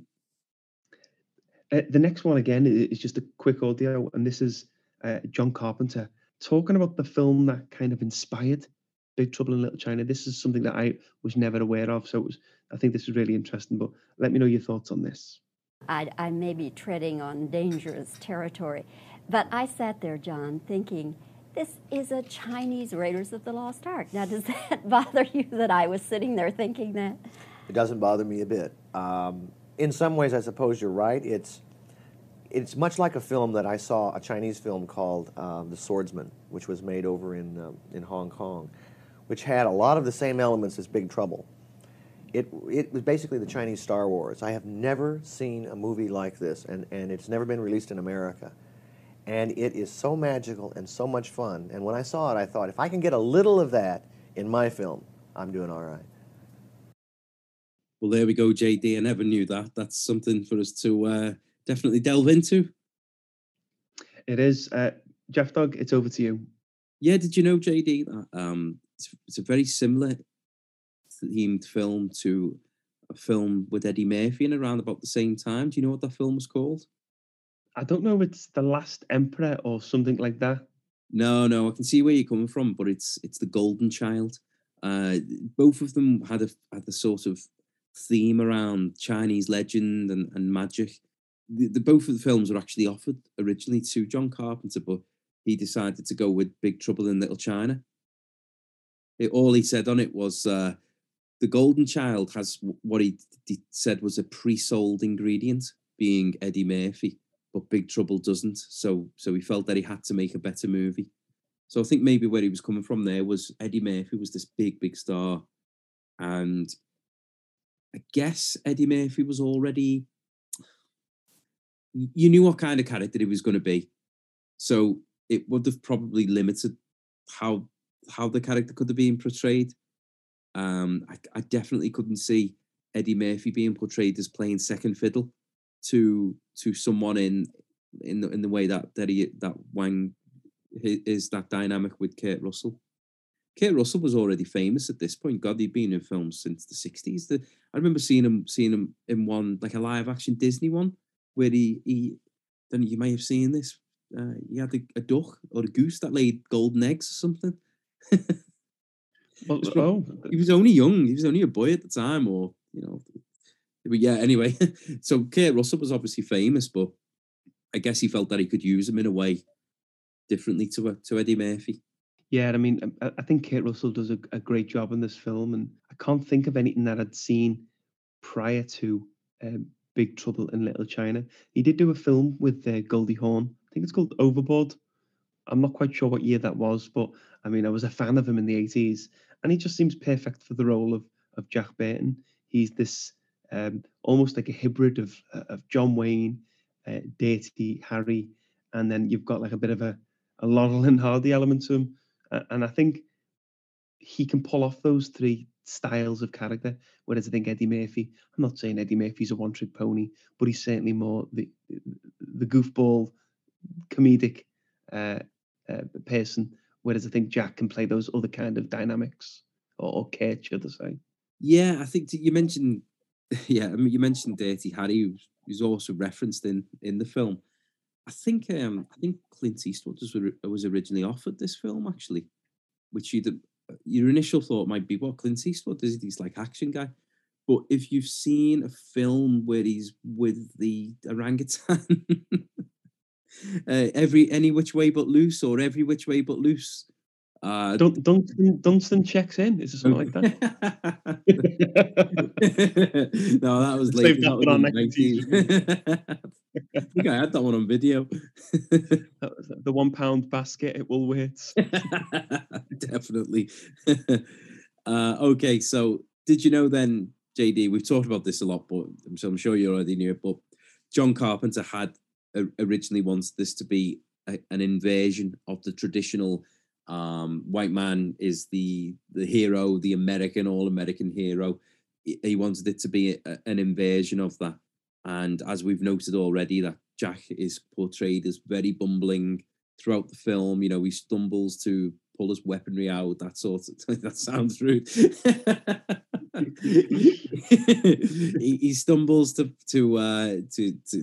he struggles to get the knife out of his shoe and pocket, all that sort of stuff. And of course, we see that the sidekick Wang Chi is elevated much more to the main character.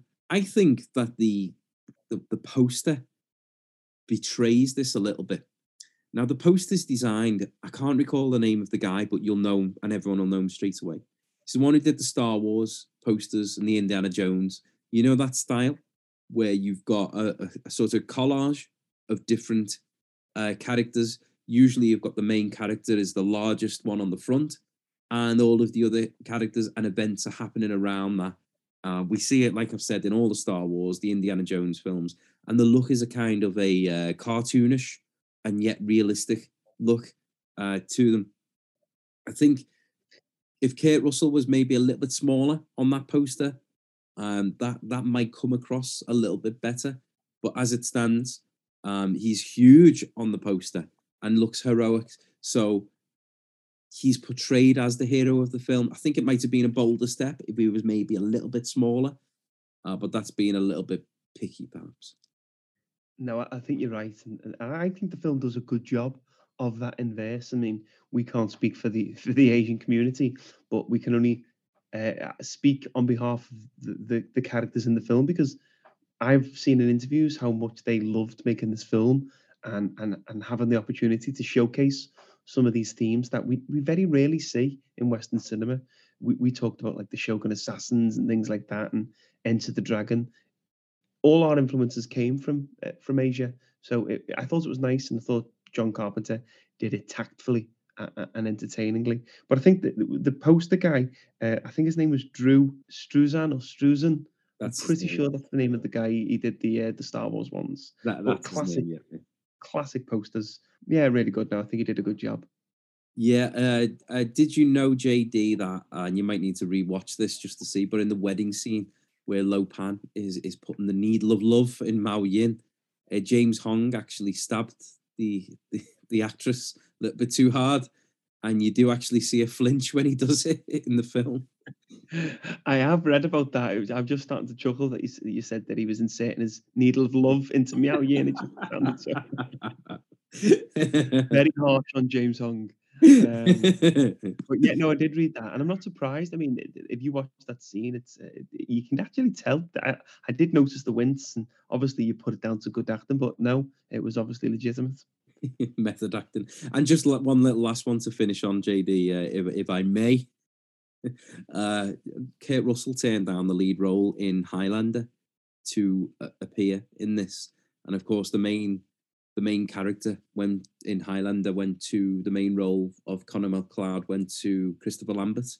However, do you recall that Christopher Lambert also played Raiden in the Mortal Kombat film later on in 1995, if I remember rightly? And was it Raiden or Raiden?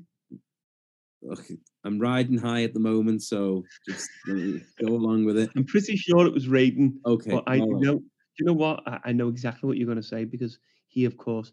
Now I don't know if this is true, but he, of course, was the basket hat, whatever you want to call it, wearing character from Mortal Kombat.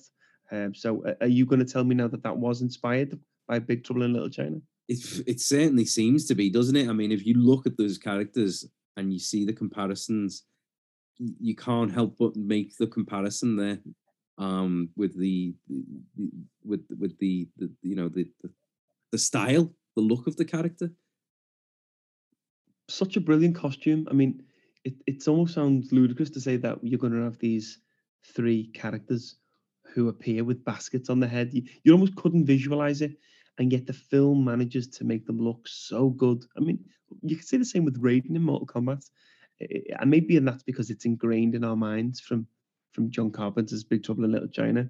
But I love the Three Storms, and I love that design. But no, that's a nice little nod, I think, to Mortal Kombat. Hey, it's movie feedback time. Okay, thanks to everyone who sent their feedback in on this episode. There's much love for Big Trouble in Little China, as there is for all of our 80s movies. But I'll read through some of them now, and then J-Dog, I'll let you pass some of your thoughts on at the end.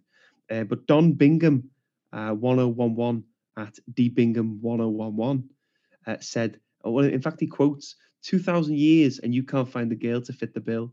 Come on, Dave, you must be doing something seriously wrong.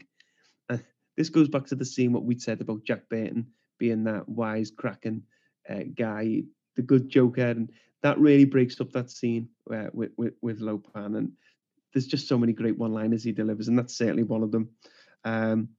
The Fixer Esquire at the Fixer ESQ said, which Lo Pan, little old basket case on wheels or the 10-foot tall roadblock? Now that always makes me laugh. We were even joking about whether to call the episode after that question, but we'll see. But it just goes to show, I mean, he was a man of many guises, wasn't he? Long-time listener, regular contributor, Bong Ripper Jack Tripper at Lebodi. You must let me know if I'm pronouncing your username correctly, because I'm always worrisome that some of these are sounding wrong. But he went on to say, my absolute favourite.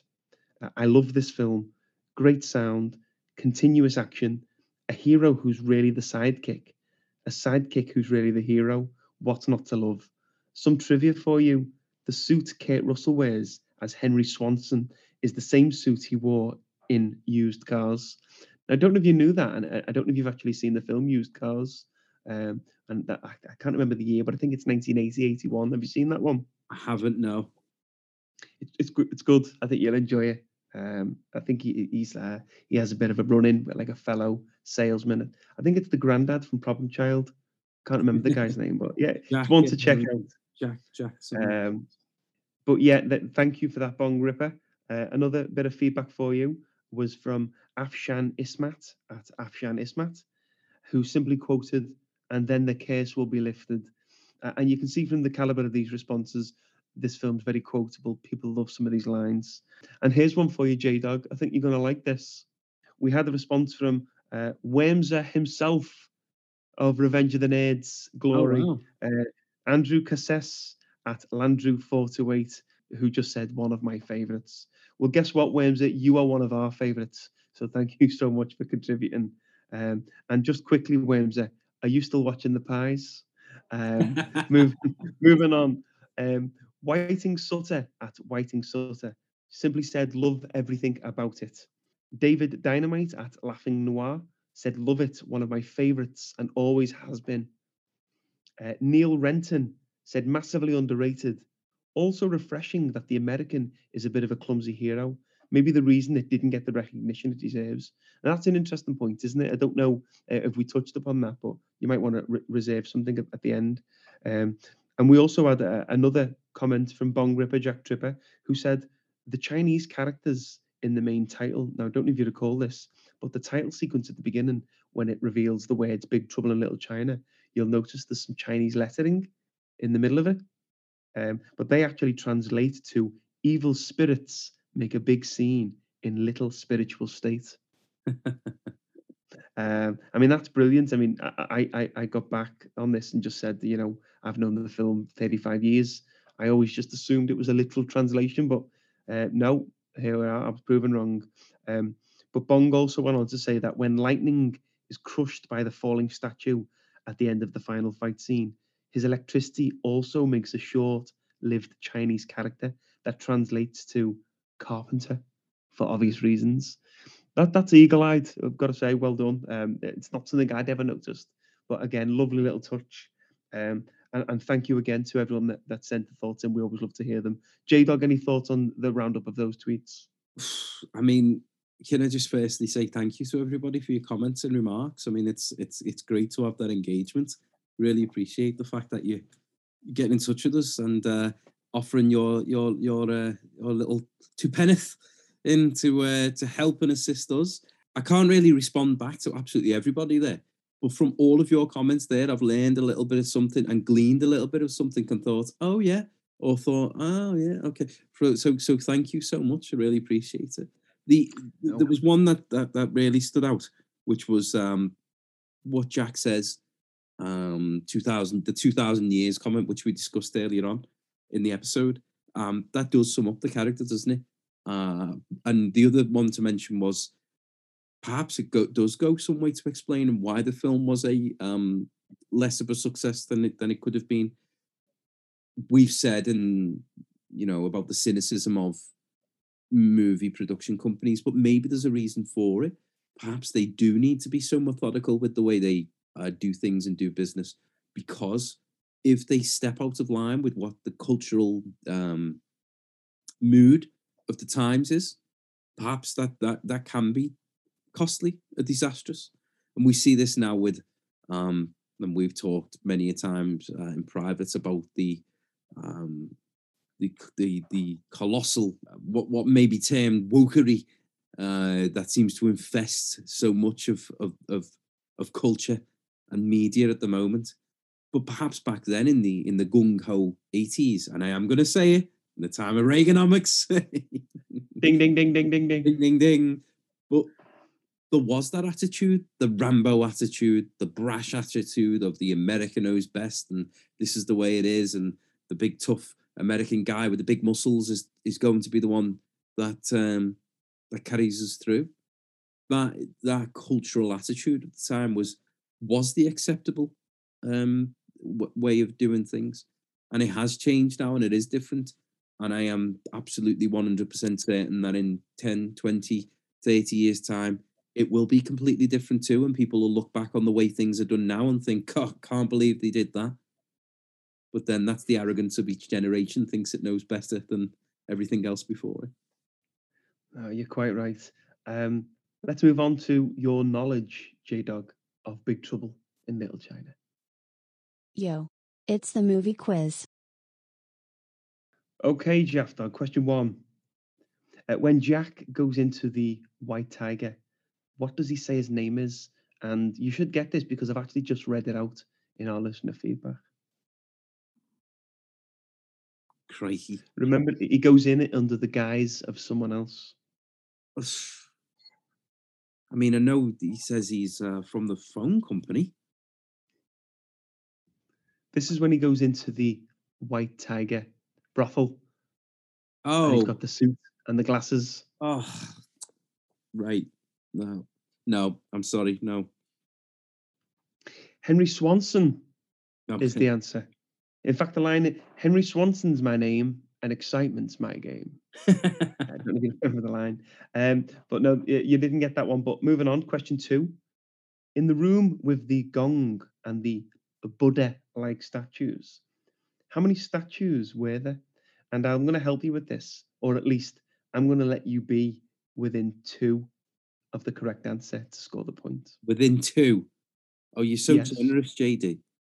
I tell you what, then I will let you boost it to a margin of 3. That gives you a potential of a range of 6 to get the right answer there. Wonderful. Okay, right. Just thinking back to the scene, I count maybe about 20 on each side. And then, if I remember rightly, it's like a U shape, isn't it? And it's quite thin. So I'll go 20, 25, 45. You're way off, I'm afraid. It's 23. Okay, well, I was nearly double, so does that count for anything? I'm afraid not. Okay, J-Dog, question 3.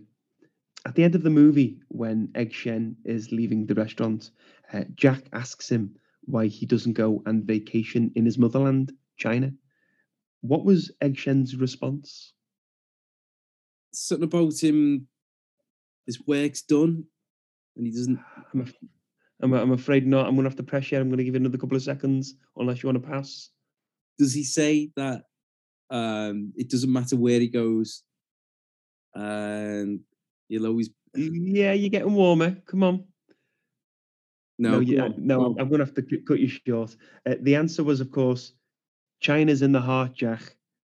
Wherever I go, she's with me. Ah, is that linked to the scene when he very first meets Egg Shen and he says something like, "China is here," and he's like, Possibly. "What the hell does that mean? China's here." Possibly so. Okay. Well, after those stinkers, JD, I'm not feeling anywhere near as bad as coming up with some nasty ones for you. Okay. Right, I'll give you a nice easy one to start off. Okay. What is Gracie's job? Now, I just assumed she was a reporter. Nothing more. I mean, is it a trick question? Is she just a reporter? No. Her friend's a reporter. She, and I gave a little hint to this earlier on. She wants to go over to the import-export business to make sure that what's the name again? The Miao Miao Yin.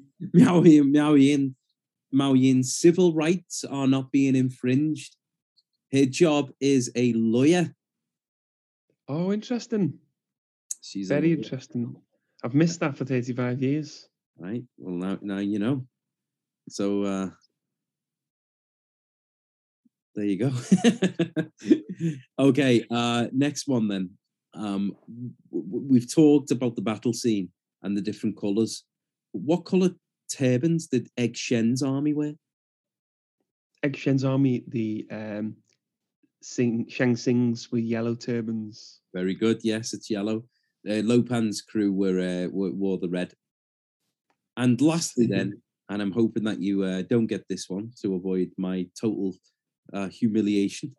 When Jack's gambling with Wang, when we very first meet Wang, after their night of gambling, he says, "I got nearly 1,000 bucks here." And then Wang says the exact amount that he does have, like he's been counting all along. So I've given you a clue there. It is definitely around about 1,000. And just like earlier with me, I will give you 20 bucks either side. Okay. If it's near, I'm pretty sure it's over 1,000. Yes. I don't think it's going to be a great deal over. No, it's not. You're going to give me 20 bucks range. Either way, yeah. Okay, I'm going to go for 1,030 bucks. Oh, I'm afraid you're even way off than I was before. It's 1,148. Oh, never mind. You did say it was close to 1,000. You've misled me on that one. Hold on a second. Jesus close Christ. to 1,000, not close to 2,000. Close to 1,000? My God. Favorite movie scene? Now, I'm not going to sit on the fence with this one, but I'm not going to spend too much time, and probably because I spoke about it at the start of this review. My favorite scene in this movie is the fighting tongues in that alley. Sometimes you do these reviews and you think you want to be different, you want to say something unusual and not the obvious. There's no point doing that. The best scene for me is the fight in that alley between the two gangs, and obviously the introduction of the three storms.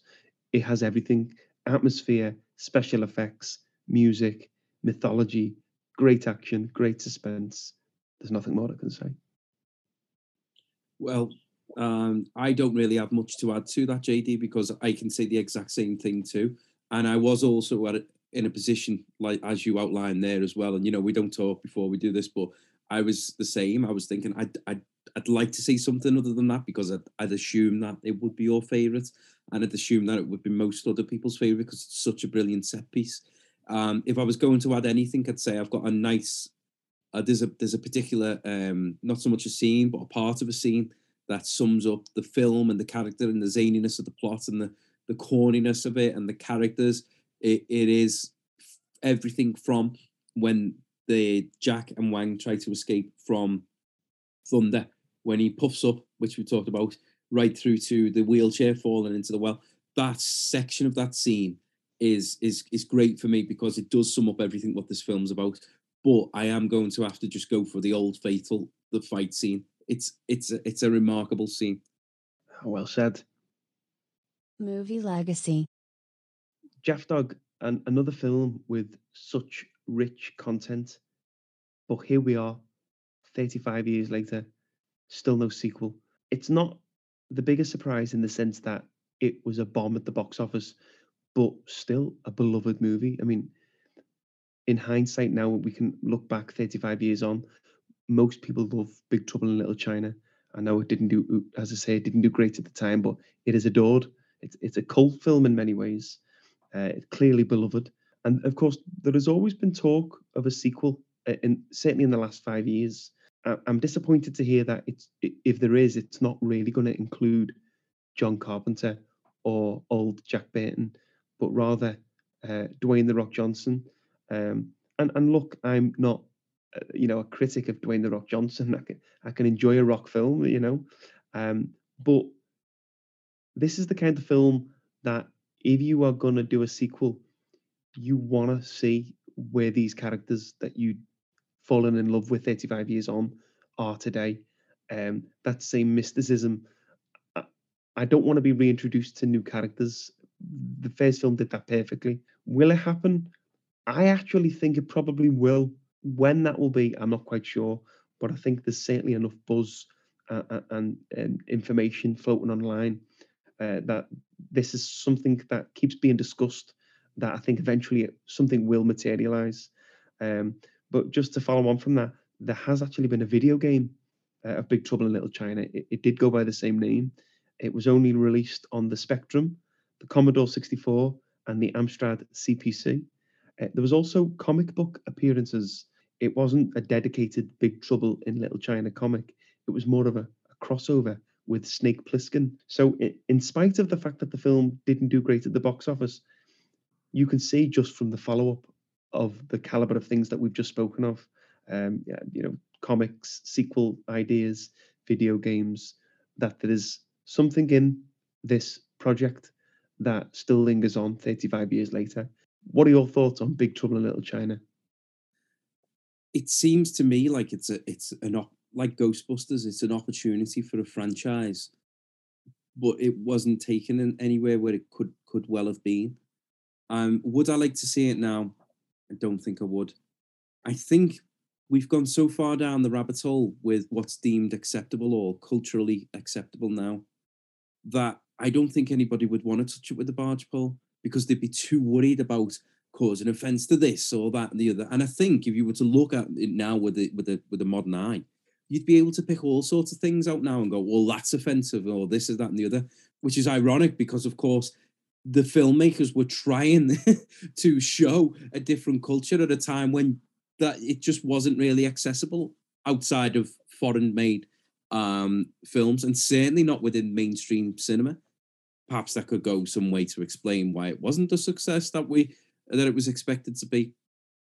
You know, when, as we've said already, the production companies wanted it, and based on what they felt the audience wanted a particular set of representation within cinema at the time. I think the scope there for something, but like I say, I just don't know whether I'd actually want to see it. The second that I hear the Rock's name mentioned, I despair. Again, I'm not a massive. I'm not against the Rock doing his thing, but I had the somewhat misfortune to watch a film called Jungle Cruise with him in recently. Now it was a bearable, romp through the jungle. But all I can imagine is just this being transplanted into that scenario, and it would just be so, what's the word I'm trying to think of? So run of the mill and just so appealing to a mass audience and just so lame. And I really think that it would just suffer. It would be Dwayne the Rock Johnson playing Dwayne the Rock Johnson. Yeah, Dwayne the Rock Johnson playing Dwayne the Rock Johnson in a production by Dwayne the Rock Johnson, mugging to the camera, pulling his faces, doing the sly wink because of, ha ha ha, the joke's about him, not the character. Do I really want to see that? I don't think so, to be honest. I think what's upsetting is that John Carpenter, he's so proud of this film, as we heard earlier on, and he always expressed some desires to get involved with the sequel. It was something that he was certainly on board for. I'm not quite sure that's the case anymore. I haven't heard any recent interviews or comments. But if he was to be involved in a project, I'm pretty sure he'd want the old cast back. But we can only hope.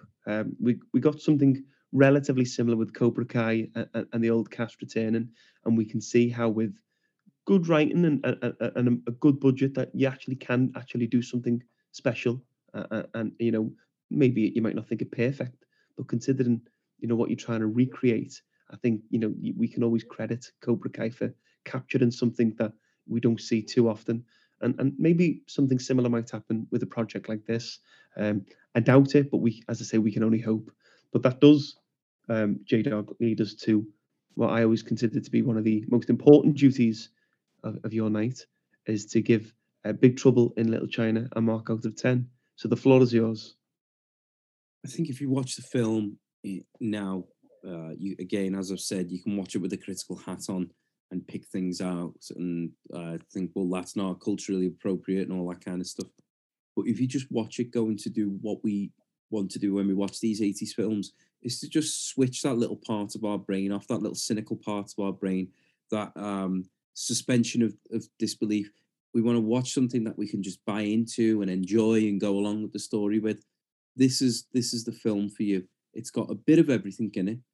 And it's also got something that we don't ordinarily see in films in terms of the characters and the protagonists and who actually are the protagonists and things. It's got all the action that you'd want to watch. And you know what? The story, although it's goes in a really mad, wild, fantastical direction, is still quite, you can follow it. And that's testimony to the writing of the script, which is very tight considering everything that's going on. I would have to actually say, and maybe I'm dishing these out maybe a little bit too much lately, but when you watch it again, it is an excellent film. And so therefore I would award this, and I will award this, a 10. I am happy to hear you give it a 10, because I share that sentiment. And we do give 10s out like candy, but it's testament to our love for this era of film, and we anticipated that before we started this podcast. But I'm with you 100%. I sat and watched Big Trouble in Little China just last night, and I loved it as much as I did when I was a kid. It still captures the magic. So I am with you 100%, and as I say, I am glad it reaches our 10. But that does wrap our second episode of our second season of The Circuit of Time.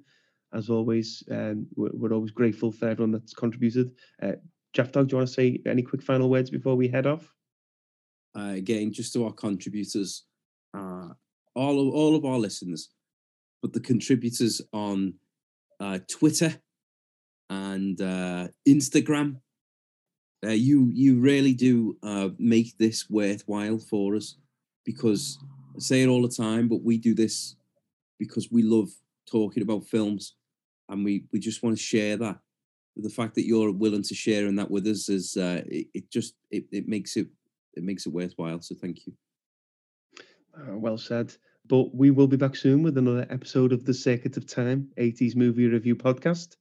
If you did like the episode, you want to share your thoughts or just get in touch with us, we are on Twitter at Circuits of Time, and we're also on Instagram, Circuits of Time 80, Circuits of Time 80. So do give us a check on those two. We've got all sorts of things going on there, polls, trivia, you name it, we've got it all. But no, we do thank you all, and we'll see you next time on The Circuits of Time. See you next time, dirtbags.